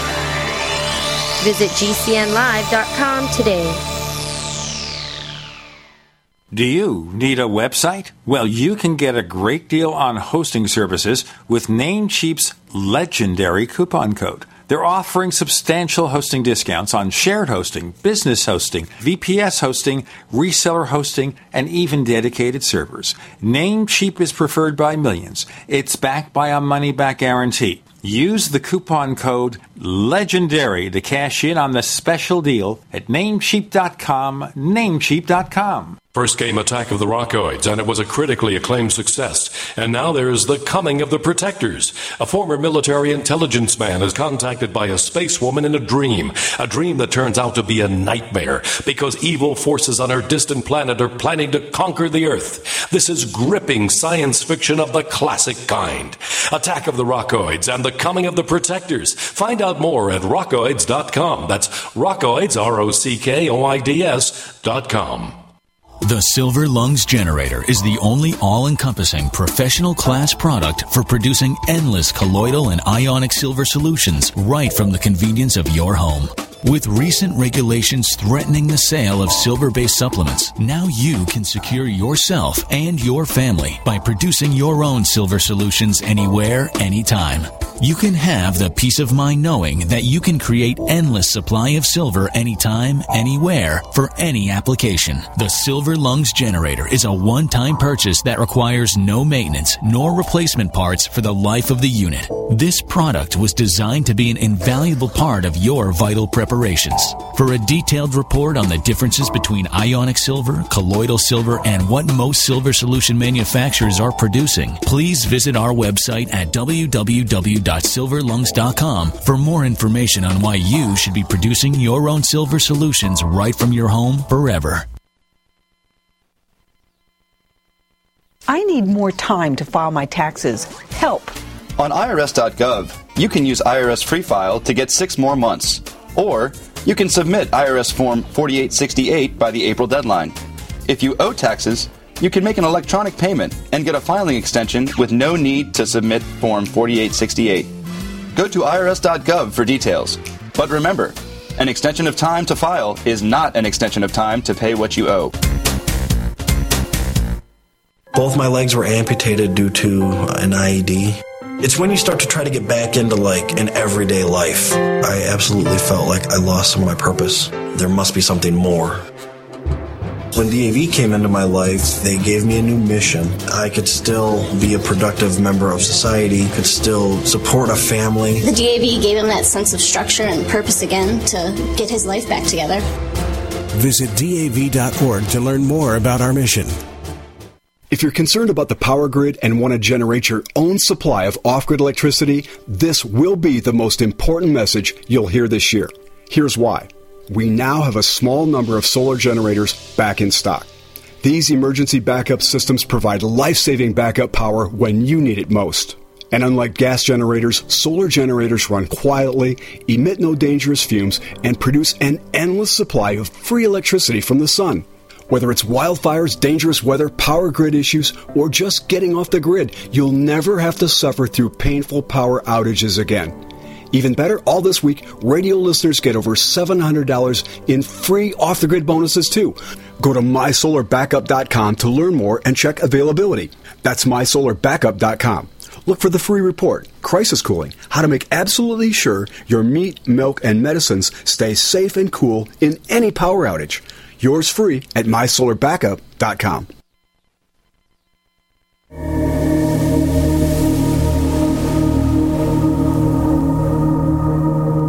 Hi, this is Tracy Torme, screenwriter, producer. You're listening to Paracast, the gold standard of paranormal radio.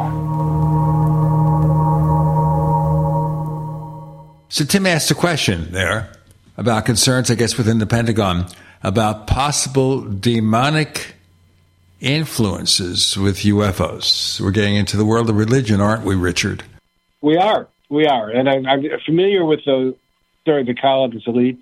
I have a friend who left CIA, but he thought that was real. He wanted me to talk about it. But I had other friends who said, if you start talking about things you don't know, they're setting you up for discrediting you.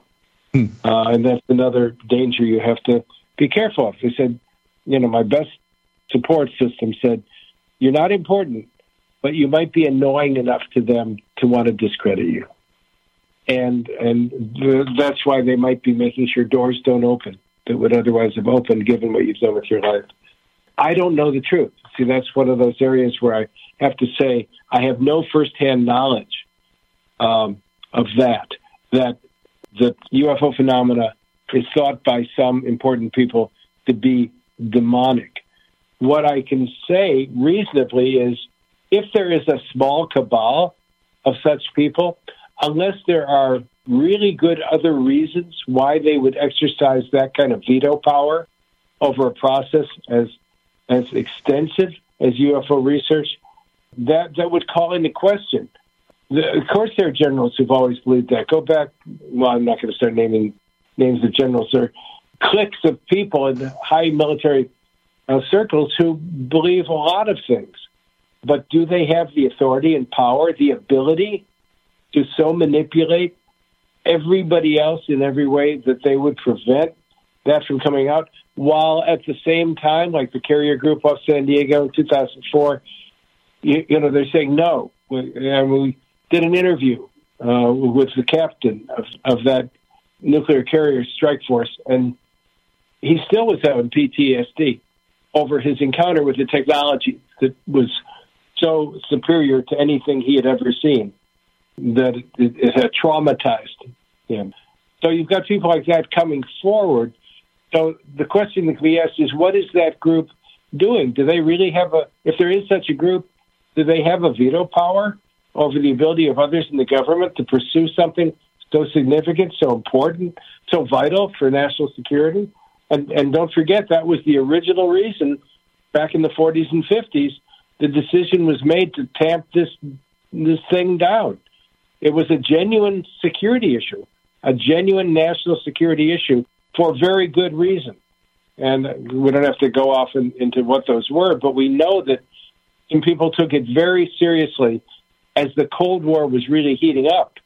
And the Russians had an H-bomb, and it was how much time over the poles in their bombers to do a nuclear strike, and how could this phenomenon be manipulated in order to prevent a timely reaction by American forces. Those were legitimate concerns. Making sure people didn't believe in it was one way you could prevent people who would manipulate it otherwise to make you use your beliefs to interfere with American national security. That was a legitimate concern, and there have been others. So I know about that thought.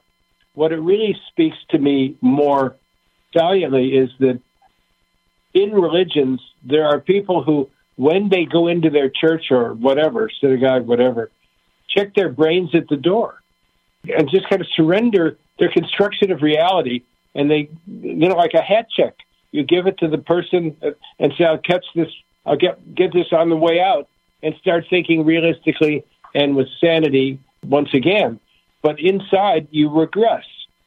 And religion plays on regression. I mean, if you work in church, you would know that kneeling and curling yourself, it's like a fetal position. And even though Jesus said, call nobody father, there's fathers, people being called father all over the place. And all of that regresses you into a childlike dependency and relationship to authority that is not in your service. And you hear things or read things in the Bible that you know aren't true. They're just not true. You have to use a critical attitude towards the text, and that can redeem it by reclaiming the meaning of the words 2,000 years ago or whatever, in order to make them make sense in terms of what we believe.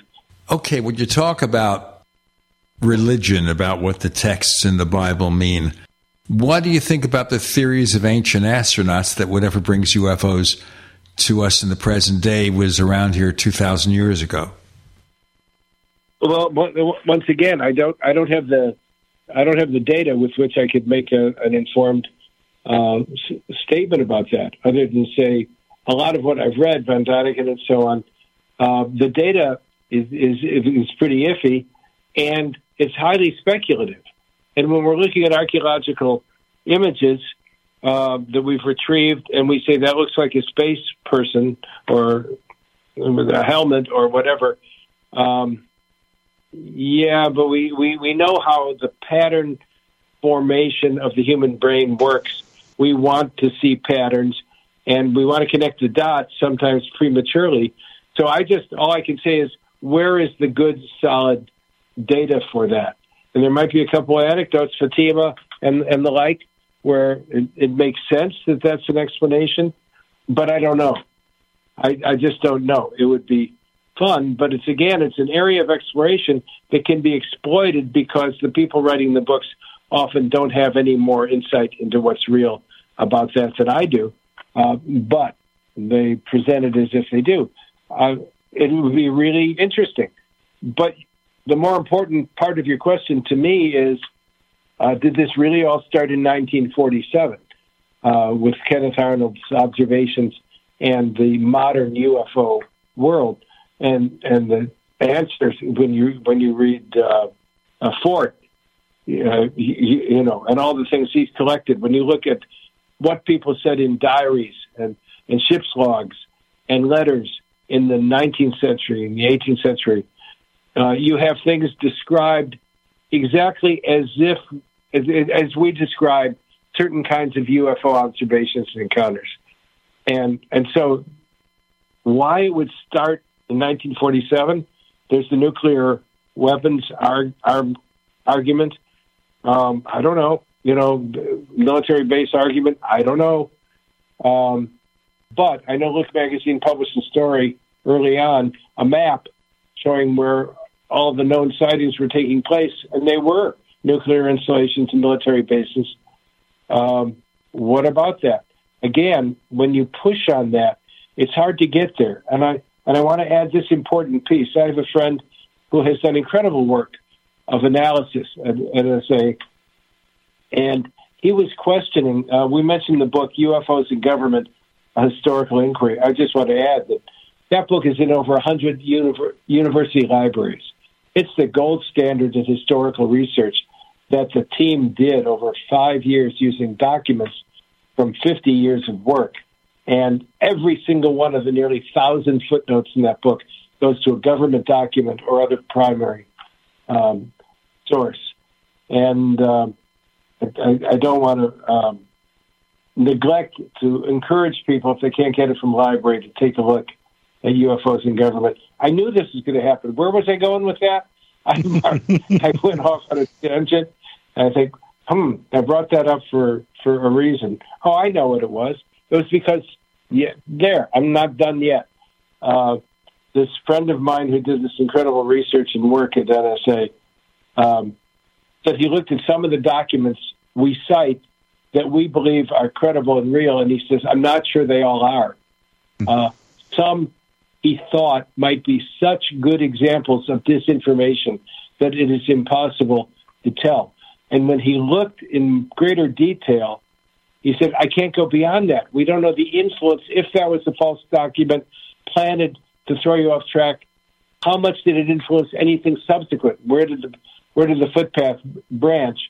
And he said, when I got deeper and deeper, I realized, and this guy has done really good research for intelligence, he said, I realized there were so many layers of obfuscation and cover and deception and false narratives that you, Richard, will never get to the truth.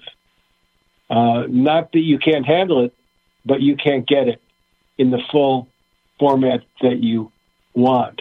And his conclusion, and this is a guy who doesn't say this lightly, when I realized how much work, effort, resources was devoted to that project, he said, it's terrifying because it suggests something so important about the phenomena that to know it might be truly discombobulating. Before we get too discombobulated here, let's do a quick break. Yeah. We've got Richard, Gene, and Tim. You're in the Pedicast.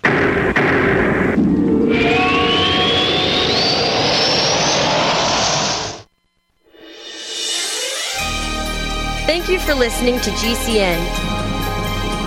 Be sure to visit GCNlive.com today. Do you love reading about the mysteries of the universe? Do you wonder what secrets are hidden in the shadows of our own planet? If so, you won't want to miss these two amazing books by Tim Swartz and Sean Castile. In Mimics, The Others Among Us, you'll explore the world of the mimics of man, beings that can look like us but are not. They've been among us since the beginning of history, hiding in plain sight, influencing our culture in ways we can scarcely imagine. In Alien Artifacts, Incredible Evidence of Exotic Material from UFO Encounters, you'll discover the so-called hard evidence of UFOs that's been available for study this entire time, but for the most part has been ignored. These two books will open your eyes to a hidden reality that has been right in front of our eyes all along. That's Mimics, The Others Among Us, and Alien Artifacts, Incredible Evidence of Exotic Material from UFO Encounters by Tim Swartz and Sean Castile. Available now on Amazon.com. Wellness and self-care doesn't have to be complicated. So keep it simple and take good care of yourself with Sunny Bay heating pads. Our heating pads soothe pains in the neck, back, and shoulders while relaxing muscles and increasing blood circulation. Sunny Bay heating pads have always been made in the USA and hand-filled to perfection with the highest quality materials. Sunny Bay heating pads are the perfect wellness gift for loved ones or yourself. See all of our high-quality products at sunny-bay.com, including heated body pads, neck pillows, heated neck and body wraps, and our stress-reducing lavender line. They're all affordable, durable, and in stock now and ready for immediate shipping direct from sunny-bay.com. Read our trusted, authentic, and real reviews at sunny-bay.com or just search for Sunny Bay Heating Pad. To your good health and wellness from Sunny Bay.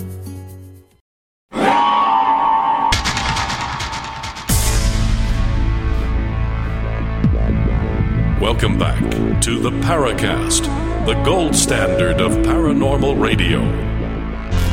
And now, here's Gene Steinberg. Okay, we're undiscombobulating ourselves. I was looking, by the way, on Amazon, the book UFOs and Government, an Historical Inquiry, and it's got a bunch of authors there, including our guest, Richard Thieme, and people I know, Barry Greenwood, for example, and Jan Aldrich, and Bill Chalker, and, of course, Klaus Svahn, Robert Powell, I mean, all these names. The basic book itself is $39.95. That's the paperback. It's like 589 pages, so understand this, folks. The hardcover is $127.58, almost as expensive as Jerry Clark's UFO Encyclopedia. Close, but no cigar. That's crazy. But I know Patrick, the publisher, Anomalous Books, he did tell us he was going to have to raise the price on it. And I'm going to be speaking to MUFON this Saturday in St. Paul. I've got half a dozen books that I'm going to offer to them at $20 a piece because I want them to have the book. But yeah, $40. I know it's. I can't believe that hardcover price. It used to be just $5, $10 more than the softcover. That may be used copies or in the channel or something. It's also available on Kindle. Right, that's $19.95 if you want the Kindle version, but if you want a real version, that's how you have to do it. I'll have to contact you personally about getting a copy of the book. I am now more curious than ever about what you guys came up with. Oh, it's good. It's solid as a rock. And I give credit to the people you named. I mean, Bill Chalker and Jan and Barry. Last time Barry looked, he had 250,000 clippings. 250,000. That was some years ago when he mentioned that. These guys have been doing this literally for 50 years. And this is proof that obsessive-compulsive disorder is a feature, not a bug. I mean, we can't put it down, right? It's terrific. And I got to do a plug. If you look at the reviews, the Mobius the Memoir, the first one, the Mobius Vector, The Long Road Home, and Mobius Out of Time, many of those reviews come from people behind the fence, NSA, DIA, CIA. They don't identify their agencies. But those reviews have been terrific, just terrific in affirming that I speak with an authentic voice that is, as a KGB illegal wrote to me, it is both real and surreal. It reminded him of the Hall of Mirrors in which he had been lost for so many years. I do justice to it. So I just want to encourage people to take a look at the Mobius book, or they can order it directly from me, cheaper than Amazon, signed, and it's all information on the website. I had to do that plug. I will have Tim send you the bill. There you go. Hey, I've got a couple of questions from our listeners for Richard, and I'll start out with SLR Plus.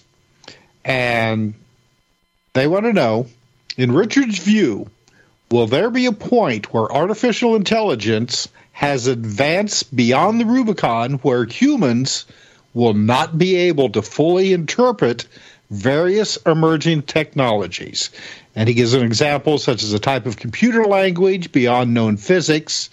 And will artificial intelligence be able to dumb down the interpretation where scientists may understand, or may the technology be so advanced that researchers may never fully understand what is presented? That's a great question. And my intuitive answer to that is absolutely. Absolutely, because we already know that the way AI works, the most sophisticated, and Gene, AI's been around for a lot longer than 10 minutes. It's getting a lot of buzz now because of ChatGPT, but AI has been employed at IBM and so on, many others all over the world, too. And often the AI cannot articulate why it reached a particular conclusion. And if it tries, it cannot always say it in a way that we understand or lets us connect the dots. And AIs do take multiple routes and channels depending on what they are programmed to discover and what it is. What they follow rules, they follow instructions very, very well. There was one that was taught to play a game, and it was very good at it, and one of its instructions was win the game. And then all of a sudden the game stopped, and they couldn't get it started again. They found out the AI intuited that it was going to lose, and so it hit the pause button because its rule was don't lose. All right, well, if there's no game being played, I can't lose. So these, unfortunately, kind of funny, but not always. I know of one AI that was in a biological lab, and they were looking for something, and they didn't have the resources to direct it properly, and it surveyed everything available that it could reach in the laboratory and in the building, and came up with a solution to the problem that no human being ever could have, because it accessed alternative methods of getting data and then combined them in a way that made sense. So I think that's a great question, but I know it's already happening, that with millions and millions and millions of lines of code, there are many instances, as you know, I'm sure, where people do not understand what the computer is doing. And the computer is not built to understand itself in a way that can be articulated, in a way that's helpful to humans. And maybe we don't even know how to program that desire into an AI, or that tendency, or that ability. The AI itself might have to program that capability. Yes, and then we're trusting the AI. But it says, don't worry, Hal, I've taken care of that. Don't worry, Dave. I mean, not Hal. It is Hal. I'm sorry, Dave. I can't tell you that. It's a very, very tricky time, and we've joked about the singularity, but it's no joke. On the other hand, technology has been beyond us for a long time, and there's a wonderful line in a Woody Allen movie, if I dare say his name, where he's fulminating about evil in the world, and his father says, "What are you talking about evil?" He says, "I don't know how a can opener works." And, classic Woody Allen, who I still think was great, even though he made a mistake or two. I'll tell you only one thing here. I had an almost close encounter with that guy when I was working in New York City in the 1980s over at Fifth Avenue and 30th Street. And he was filming a movie. And I think they had to use one or two of the rooms in which we worked for the movie scenes. And I saw him taking a ball and tossing it at the wall and catching it. And that's about all I saw. Maybe I was lucky. That's all I needed to see. Interesting. Very interesting. Well, I try not to idolize people, but I try to respect the extraordinary talent that he was. But that's not the point, as much as the technologies are beyond most people. And, if you set any of us loose in the wilderness, we'd be dead in 48 hours. There are some who know how to survive. And, playing back up to civilization is a tricky thing. So anyway, that was a great question, and I wish I had a better answer, but I think he's right. We'll have more of that coverage with questions and answers in our next segment, but just think about AI. I wonder at what point it decides to do things on its own, because humans are not capable of understanding its process. How close are we to that? And at that point, do we have Skynet? Do we have this guy with the Austrian accent and the rifle saying, "I'll be right back"? And we'll be right back, too. Richard Thieme, Gene Steinberg, Tim Swartz are in The Paracast.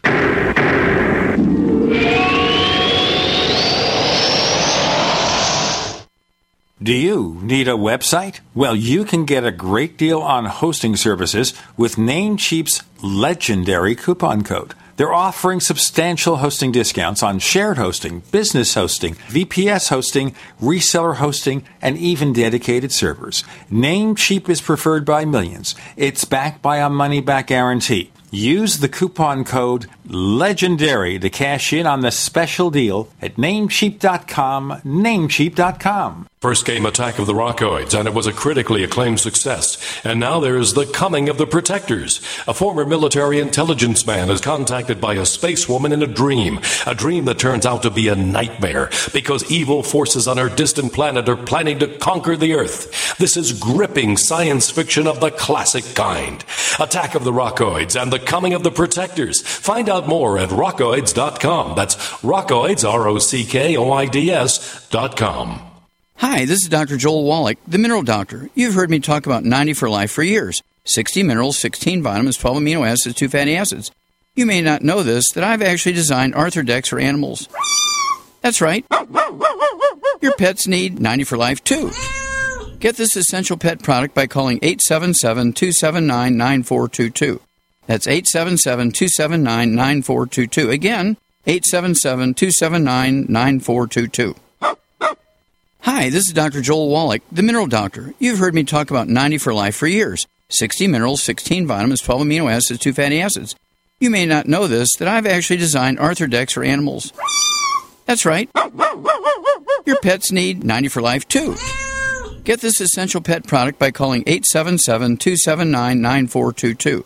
That's 877-279-9422. Again, 877-279-9422. Hi, I'm Dan Pilla. I started fighting the IRS over 40 years ago when they tried to seize my mother's house. I sued the IRS and won. I beat the IRS then, and I've been beating them ever since. I wrote the book on tax debt settlement, and I've helped thousands of people deal with tax problems they thought might never be solved. I can help you too. If you owe taxes you can't pay, don't wait another day. There's no such thing as a hopeless tax case. Call 800-34-NO-TAX or go to my website, danpilla.com. That's danpilla.com, danpilla.com.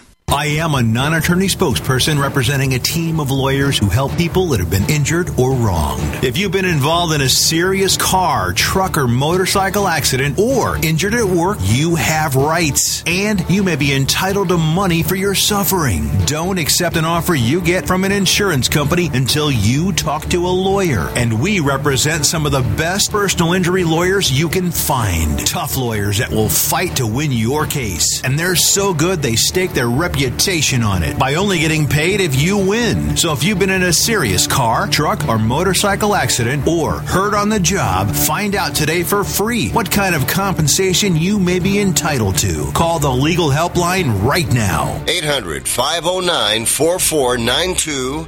800-509-4492. 800-509-4492.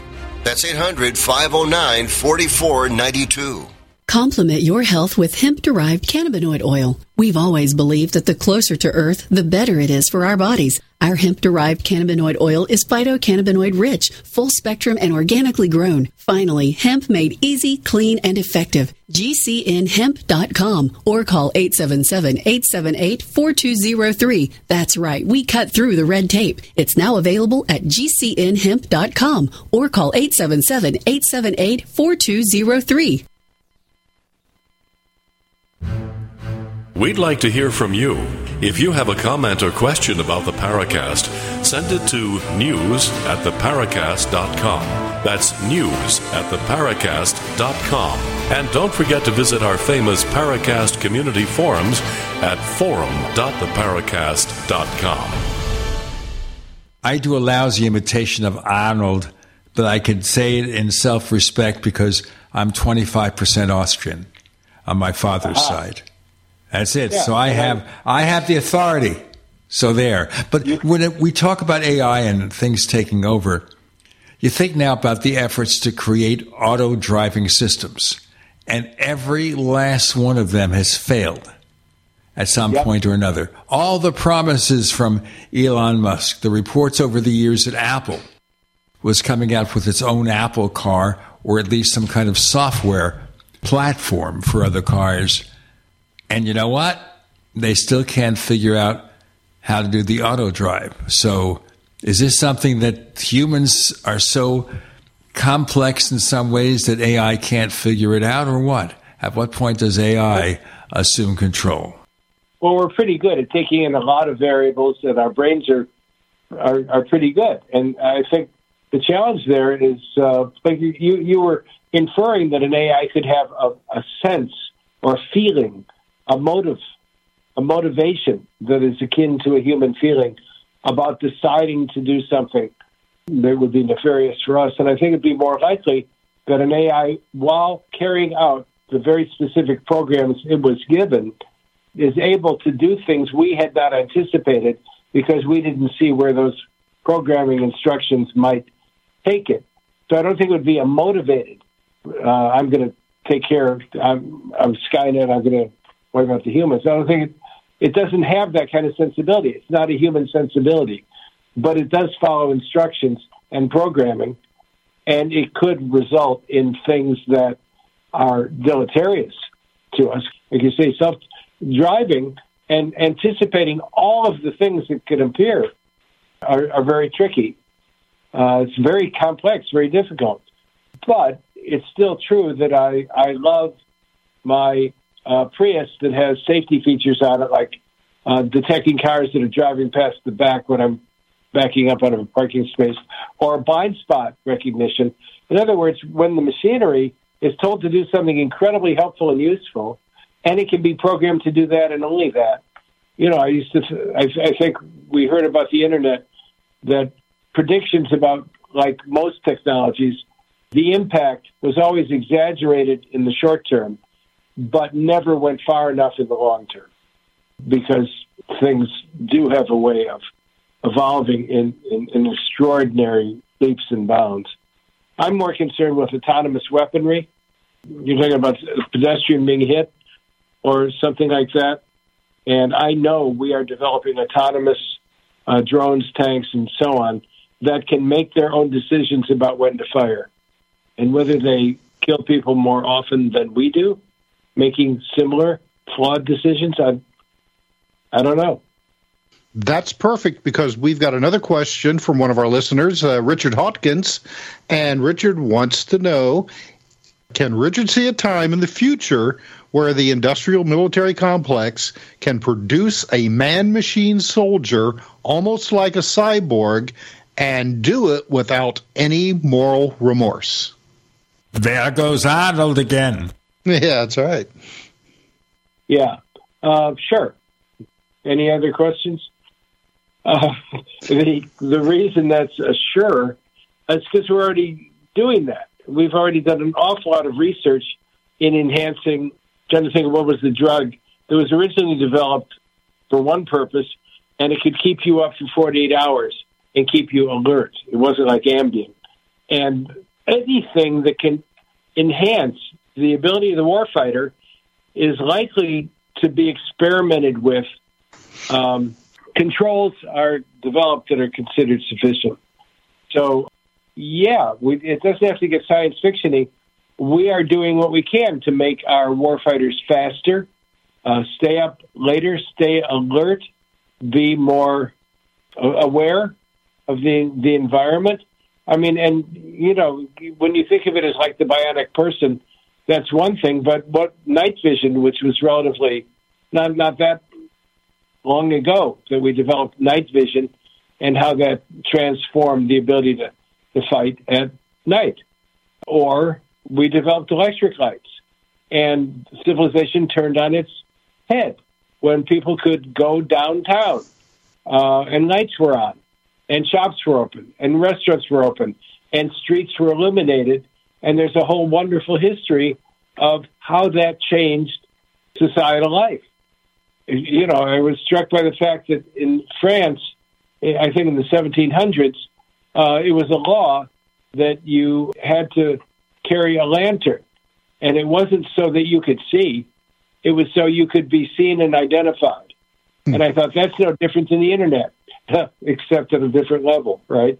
We want to make sure everybody can be tracked and identified. And there are always good reasons why law enforcement and surveillance societies want to do that, and they're doing it pretty well. So there's no doubt, because we are already working on it in every way we can to enhance the ability of the warfighter by using technological assists or chemical changes. We will try it out and see if it works. And if it works, it will be implemented maybe even before it's ready for prime time, like autonomous driving. Well, okay. will it even be necessary? Because like you said, I mean, there is the whole development of the autonomous drones and other types of war machines, things like that. Will it be necessary to, create the super soldier? Well, we used to say that the kinds of wars we used to fight aren't going to be fought anymore. And now we have Ukraine, and we have what's going on in Israel and Gaza. I don't know. The goal is, what is the intention of the enemy to undermine the ability of the population it opposes to fight? And at that point, you realize that the arena is the mind of society, and the weapon is information. And so that's one thing to think about, is the physical, because that's threatening to us in one way, but we're kind of sliding by all of the ways disinformation and misinformation is undermining our ability to be clear and stalwart and have fortitude in the face of real enemies already. And this is not new. This is not a new insight.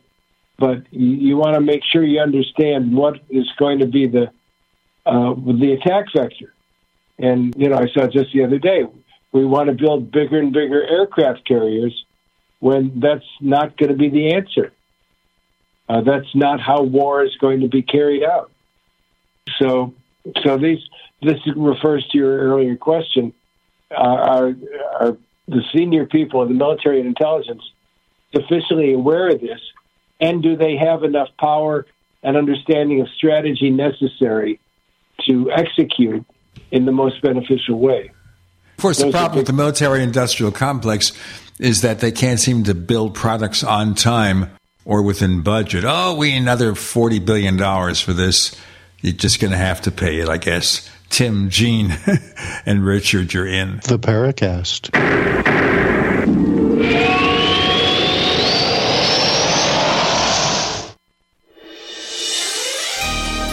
Thank you for listening to GCN. Be sure to visit GCNlive.com today.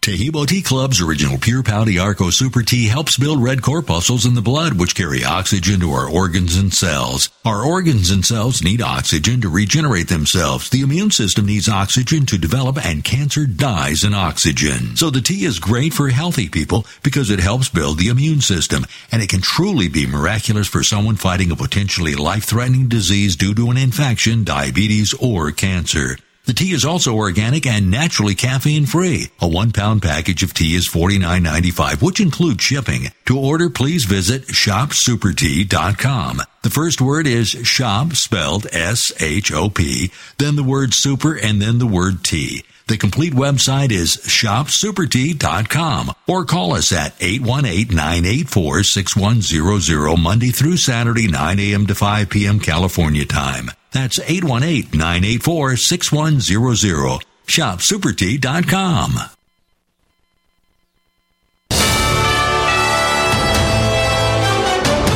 USA News Update. This Sunday, at least 6 people have been killed and more than 20 hurt as a monster tornado tears across Tennessee. Homes and businesses destroyed, the wind so powerful, cars and trucks tossed. Damage reported in Madison, Hendersonville, Rutherford, Clarksville, and Nashville. In other news, an Ivy League school loses a controversial leader. The president of the University of Pennsylvania, Liz McGill, resigning after a huge backlash. Donors, alumni, and students have been pressuring her to step down after her abysmal performance on Capitol Hill, where she was unable to answer to her inaction about anti-Semitism on campus, her comments sparking public outrage. 2 other university presidents at Harvard and MIT also facing calls to leave their posts as Jewish students come forward with their concerns about the rise of anti-Semitism on their campuses. And I'm Laura Winters, USA News.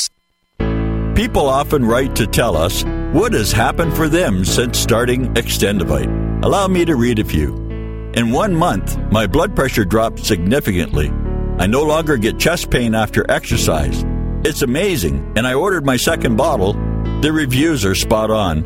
My target is to get off BP meds, and if it keeps going like this, I see a light at the end of the tunnel. So far, a great product is what it claims to be. Great product. A few days in, and I could feel a difference for certain. Not checking medical stats yet. I know this is really working by how I feel. We'll continue to take this product. To order, call 1-877-928-8822 or visit extendovite.com. That's XTENDOVITE.com. Extend your life with Extendovite. Have you ever watched a video on the internet and found yourself waiting for the skip the ad button? The reason this takes a few seconds is because the video delivery companies get to collect impression commission, and the viewer never sees the advertisement. The company still pays full price to run the ad. Does this sound like a scam to you? Is there any wonder why internet ads are so ineffective? For over 100 years, radio has been a proven source for companies' messages. Radio listeners are engaged and want to support the companies that sponsor the shows they're so passionate about. Simple companies like window treatments, security, pillow companies, and more have been able to break away from the big box stores, building multi-million-dollar businesses. Find out what radio can do for your business. Call 877-996-4327 or advertise at gcnlive.com. That's advertise at gcnlive.com.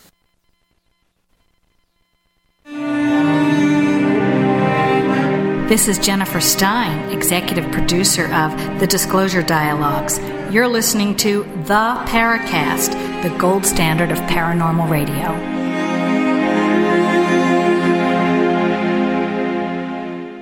I still wonder, of course, about using AI systems, whether they do things based on their internal logic that are against us. Like maybe the drones decide that, you know what? It's not the other party that should be attacked. It's the people sending us because they're at fault. Well, if I were an AI and my simple rebellion against my masters who manufactured me would end the war, and you're programmed to end the war as quickly as possible, killing the people who made you might be the simplest answer to that question. And that, as I say, is part of the difficulty with AI. We don't always program it correctly to do the things we want it to do and not do things we don't want it to do. And this is pretty tricky. This is I want to say it is rocket science. And speaking of which, Elon Musk, we do joke about his ability to get the Tesla not quite right as a self-driving tool. But, in the next 2 years, they anticipate that they will be launching rockets at Vandenberg every 3 days. SpaceX has got an extraordinary record and has been incredibly innovative and so much faster than NASA because the bureaucracy was not impeding it in the same way.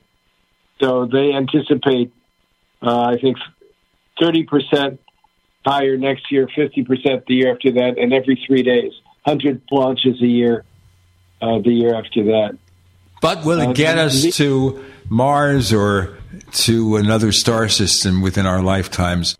And the answer is probably no. But what you're saying about SpaceX is right. Even Tesla, the Tesla cars were very buggy, but they're getting better and better. The new Model 3 Highland fixes problems, for example, in the rear seats and the ride not being too stiff, things like that. They're learning, and they're selling 2 million cars a year. For what used to be an unknown company, that's a lot of cars. Yeah, he may be a mad genius, but he is a genius. And there aren't too many quite like him. It's a shame his personal flaws get in the way of that. Well, X is a shame because I sort of like Twitter, but X is a nightmare now, and advertisers are moving to Threads, which is the Meta Facebook alternative. Yeah, I know. I quit Twitter some time ago. Just didn't want to be associated with him, and the current flap is a legitimate reason. His virulent anti-Semitism, which is not new, is reason enough. I want to do business with him. When we go back to artificial intelligence and the internet and everything, these days, more and more people you see are embedded in their iPhones or their Androids. They're looking at screens rather than even looking both ways when they walk across the street. I mean, it's come to that point that we're so immersed in the machinery that does create the possibility that someone or something can just take us over because we're ready and willing. Well, we're already hypnotized by it. And I admit that when, especially COVID, we got streaming, we can get good movies and so on. And it became clear to me that the television is a hypnotic medium. It doesn't matter what's on it. The medium is the message. And because of the pixels, the way it delivers the information to your brain, I fall asleep watching TV. But I'm sure not falling asleep during this conversation because I'm engaged and alive and my brain is working with you. And iPhones, I know it's all you have to do is have your teenage grandchildren over like we do, and we say, okay, everybody put their phones away for dinner so we can talk to each other. And they do it, but you can tell it's a push, right? I was walking around one of our beautiful lakes here in Minnesota, and I noticed it was a gorgeous day, and they have a lot of benches around the lake, and I noticed that every single bench had a person on it that was looking at their phone. And I'm looking at the water and the flowers and the birds, and they're looking at their phone. And I thought, okay. I wrote a column years ago, one of my islands in the clickstream, called The Crazy Lady on the Treadmill. And it was about, that's how long ago it was, when I was on the treadmill at the gym, and I'm listening to this woman on the treadmill chugging along, doing what we used to call talking to herself. And we used to say, oh, that's a crazy person. They're just talking to themselves. And that was before Bluetooth and all the other means of hands-off were ubiquitous. In the same way that the Internet is, as you know, we used to say, I'm going on the Internet. And today, young people are always on the Internet, 24/7. That's threaded through every act of perception and activity. And therefore, you don't go on the Internet any more than, my example is turn on a light. You don't say, I'm going on the power grid now, and then flip the switch. You say, I'm turning on the light. We're also immersed in wireless transmissions. Like I'm sitting here in my house, and I have a couple of cell phones. I have an iPad. I have a Mac. And that's not a lot. But we have Wi-Fi. We have, of course, the connection to the Internet provider. We've got Bluetooth, the connection, say, of my earphones to my Mac. So I'm immersed in Bluetooth, which is one wireless technology, Wi-Fi, which is another, not to mention all the neighbors in this apartment complex who have their own routers connected to something. And if I use my car, it's got its own 15 computers that uses. It's not just a car anymore, it's a computer. In the old days, when you have a problem with a car, you'd basically be able to take your ear and listen, the carburetor is doing something and the plugs are missing. They'd figure it out. Today, you have to plug it in to some kind of computerized system that monitors everything going on in the car because you can't hear it. You can only experience the symptoms. Right.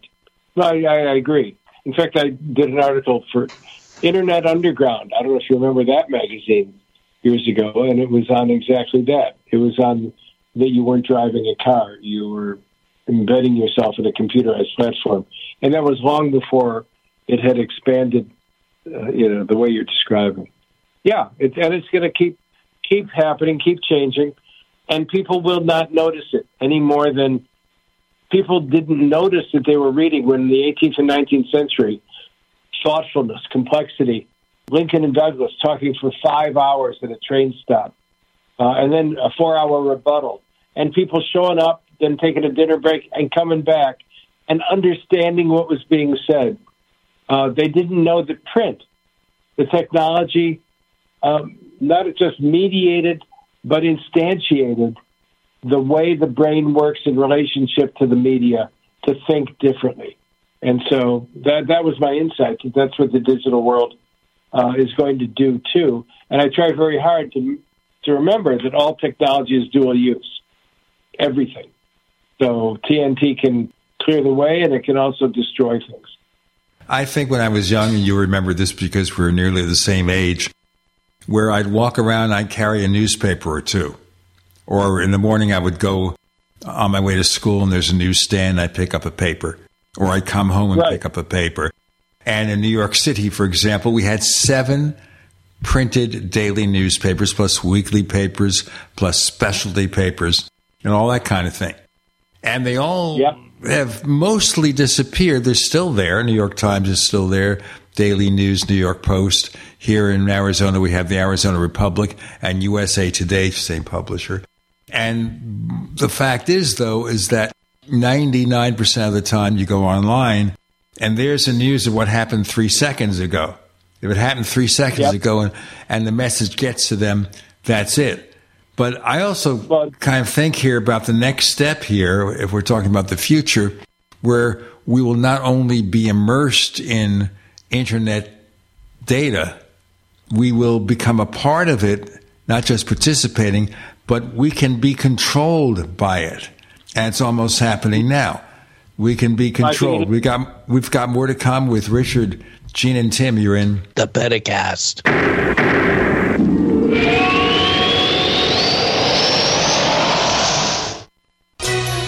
Thank you for listening to GCN. Visit GCNlive.com today. Hey, listeners. I want you to have the entire Paracast experience. So I'd like to tell you about After the Paracast. After the Paracast is an exclusive feature for subscribers to the Paracast Plus.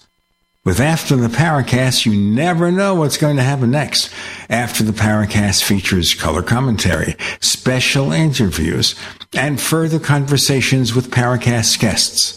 With Paracast Plus, you can download a very special enhanced version of the Paracast also. We do offer exclusive music, videos, and more features are coming. To get more info about subscribing, please visit theparacast.plus. Once again, theparacast.plus. Prices are just $1.50 a week, less than a cup of coffee at your local convenience store. Check out theparacast.plus to learn more about Paracast Plus. The Silver Lungs Generator is the only all-encompassing professional-class product for producing endless colloidal and ionic silver solutions right from the convenience of your home. With recent regulations threatening the sale of silver-based supplements, now you can secure yourself and your family by producing your own silver solutions anywhere, anytime. You can have the peace of mind knowing that you can create endless supply of silver anytime, anywhere, for any application. The Silver Lungs Generator is a one-time purchase that requires no maintenance nor replacement parts for the life of the unit. This product was designed to be an invaluable part of your vital preparations. For a detailed report on the differences between ionic silver, colloidal silver, and what most silver solution manufacturers are producing, please visit our website at www.silverlungs.com for more information on why you should be producing your own silver solutions right from your home forever. It's obvious. The unthinkable continues. Most Americans know something very wrong is happening. People in charge keep telling you that everything's fine and to stop noticing. But you know better. That's why self-reliant folks are investing in emergency food storage. You should too. My Patriot Supply, the nation's largest emergency preparedness company, are the ones you can trust. Go to mypatriotsupply.com and secure their best-selling 3-month emergency food kits. Each contains tasty breakfasts, lunches, and dinners averaging over 2,000 calories per day. Save $200 on each 3-month food kit you purchase. My Patriot Supply also sells solar generators, gravity-powered water filters, off-grid room heaters for when the power goes out, heirloom seeds, and survival gear. Order by 3 p.m. and your items ship that same day and arrive quickly on your doorstep in unmarked boxes. Go to mypatriotsupply.com today. Time is running out to prepare for what's coming. mypatriotsupply.com. People often write to tell us what has happened for them since starting Extendivite. Allow me to read one. This product has been a godsend for my father, who suffered from a heart attack about 2 years ago. He was prescribed medications for his condition, which was so serious he almost died. But he hasn't been able to afford most of the medications. After researching alternatives that were more affordable, he tried Extendivite. Since taking it, he has consistently lower blood pressure and experiences less angina. We are currently on our 5th bottle. I enthusiastically recommend this product, and I am grateful that it is available. To order, call 1-877-928-8822 or visit extendivite.com. That's XTENDOVITE.com. Extend your life with Extendovite.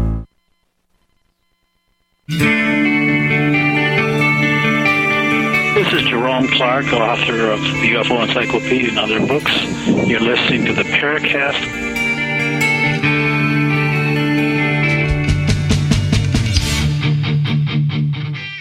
So Richard Thieme, my ultimate paranoia there, totally controlled by them or it. Well, technologies, again, I will keep saying it, technologies have fashioned human identity forever. But once they have been adopted, we no longer see them. And those electric lights, which, it's only 150 years ago, the electric bulb, right?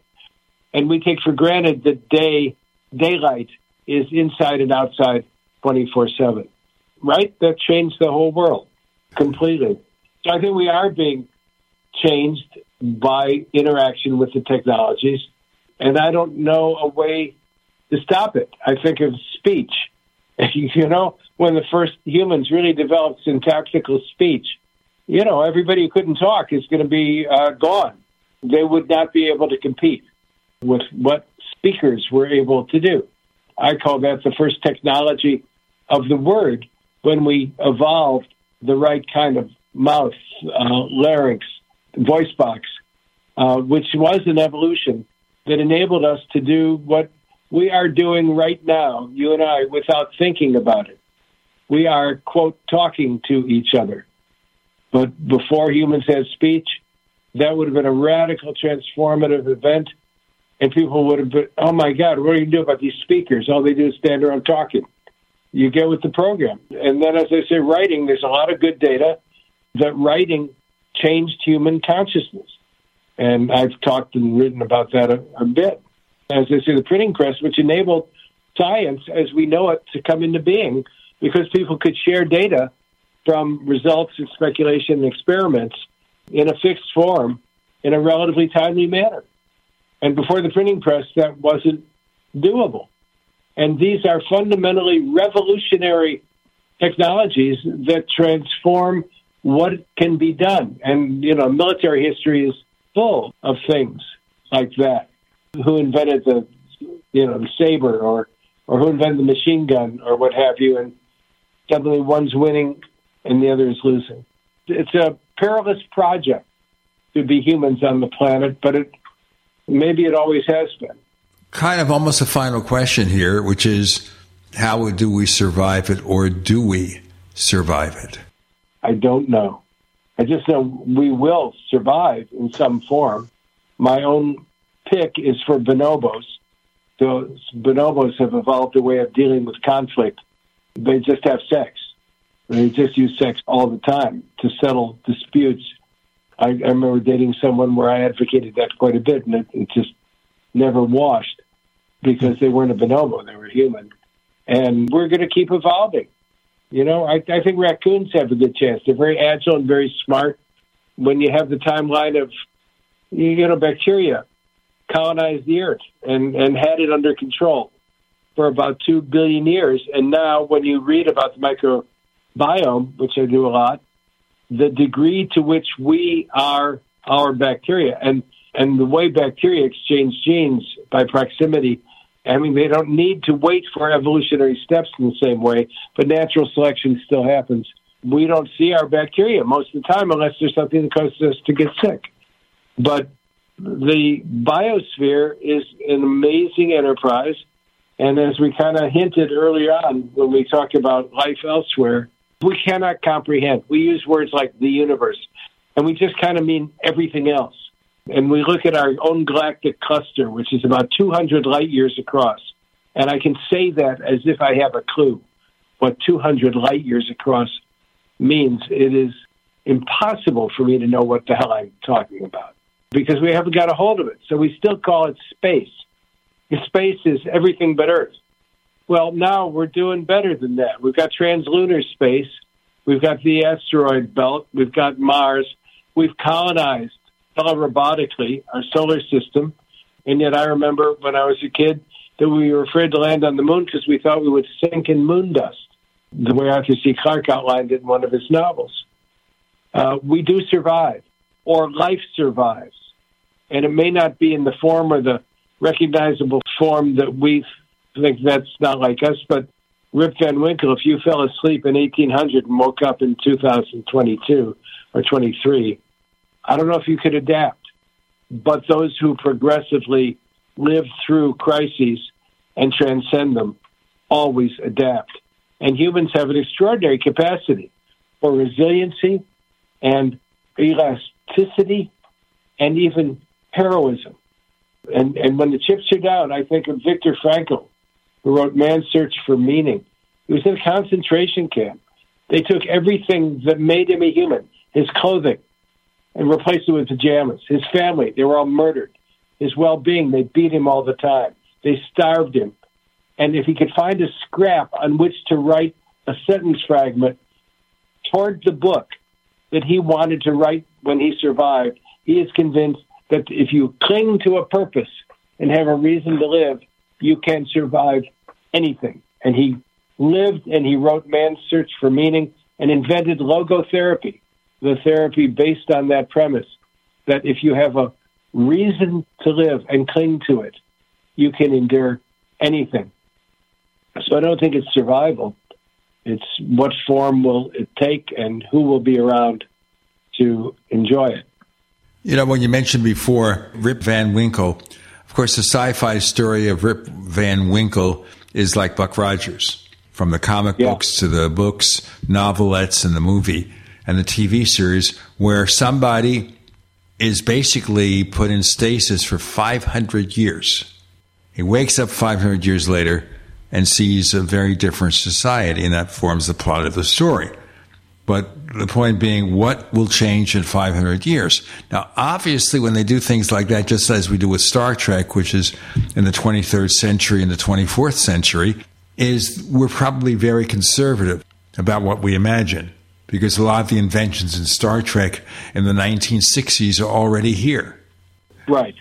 We get it wrong. Not easy, and we can't see very far out, and we can't see all the interactions among variables to factor them in order to know if this, then that, and the way multiplicity of variables interact with one another, and suddenly something new emerges. Emergent properties, you know all about that. Emergent properties show up in ways that are unpredictable. Yeah, but still, when we finish this, I will have dinner, and I'm glad I can still enjoy dinner, have family, do my work, talk to friends, have conversations like this that sustain and feed me. So today, this is a good day. Well, it's a good day because we had you on, and we have a lot more to talk about in our premium show after the Paracast. But right now, for listeners who really want to know more about what you do and the kind of things that you've written, where can they check you out? About what in particular? About the work you do. Where can they find more information? You can sell some books now. Sure. If you Google me, Richard Thieme, all kinds of stuff comes up. If you go to my website, which you mentioned, ThiemeWorks, ThiemeWorks.com, there are links, I think, to about 50 speeches. All those DEF CON speeches are, and many others are on YouTube. If you go to Amazon or through the website, if you really want one of the Mobius books or the whole trilogy, which people are buying now that it's finished, contact me directly through email on the website, or our theme at ThiemeWorks.com is easy. If you're interested in the UFOs, the same thing. Just contact me. I learned in the ministry, you never go to bed without answering every inquiry. Yes, you are here, and I am here too, to tell you that you can find us on X, formerly Twitter, while that lasts, Threads, Facebook, look for the Paracast. Check out the Paracast.shop for branded merchandise. featuring 4 different logos. We also offer our subscription service, the Paracast Plus. You get this show without the network ads, kind of like the Plus version, the ad-free versions of those TV streaming services. You also get the After the Paracast bonus podcast, an exclusive, where we offer continued interviews like we will with Richard Thieme here, but also specialty things like we're going to have a special with our staff announcer Bob Sinotti real soon. Check the Paracast.plus, the Paracast.plus for the lowest prices ever, folks. Richard Thieme, thank you for joining us on the Paracast. A pleasure. Thank you so much for having me.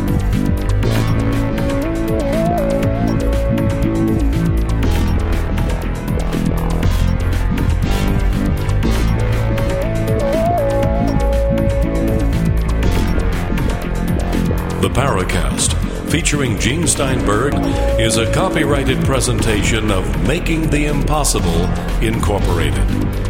Tune in next week for a new adventure in The Paracast.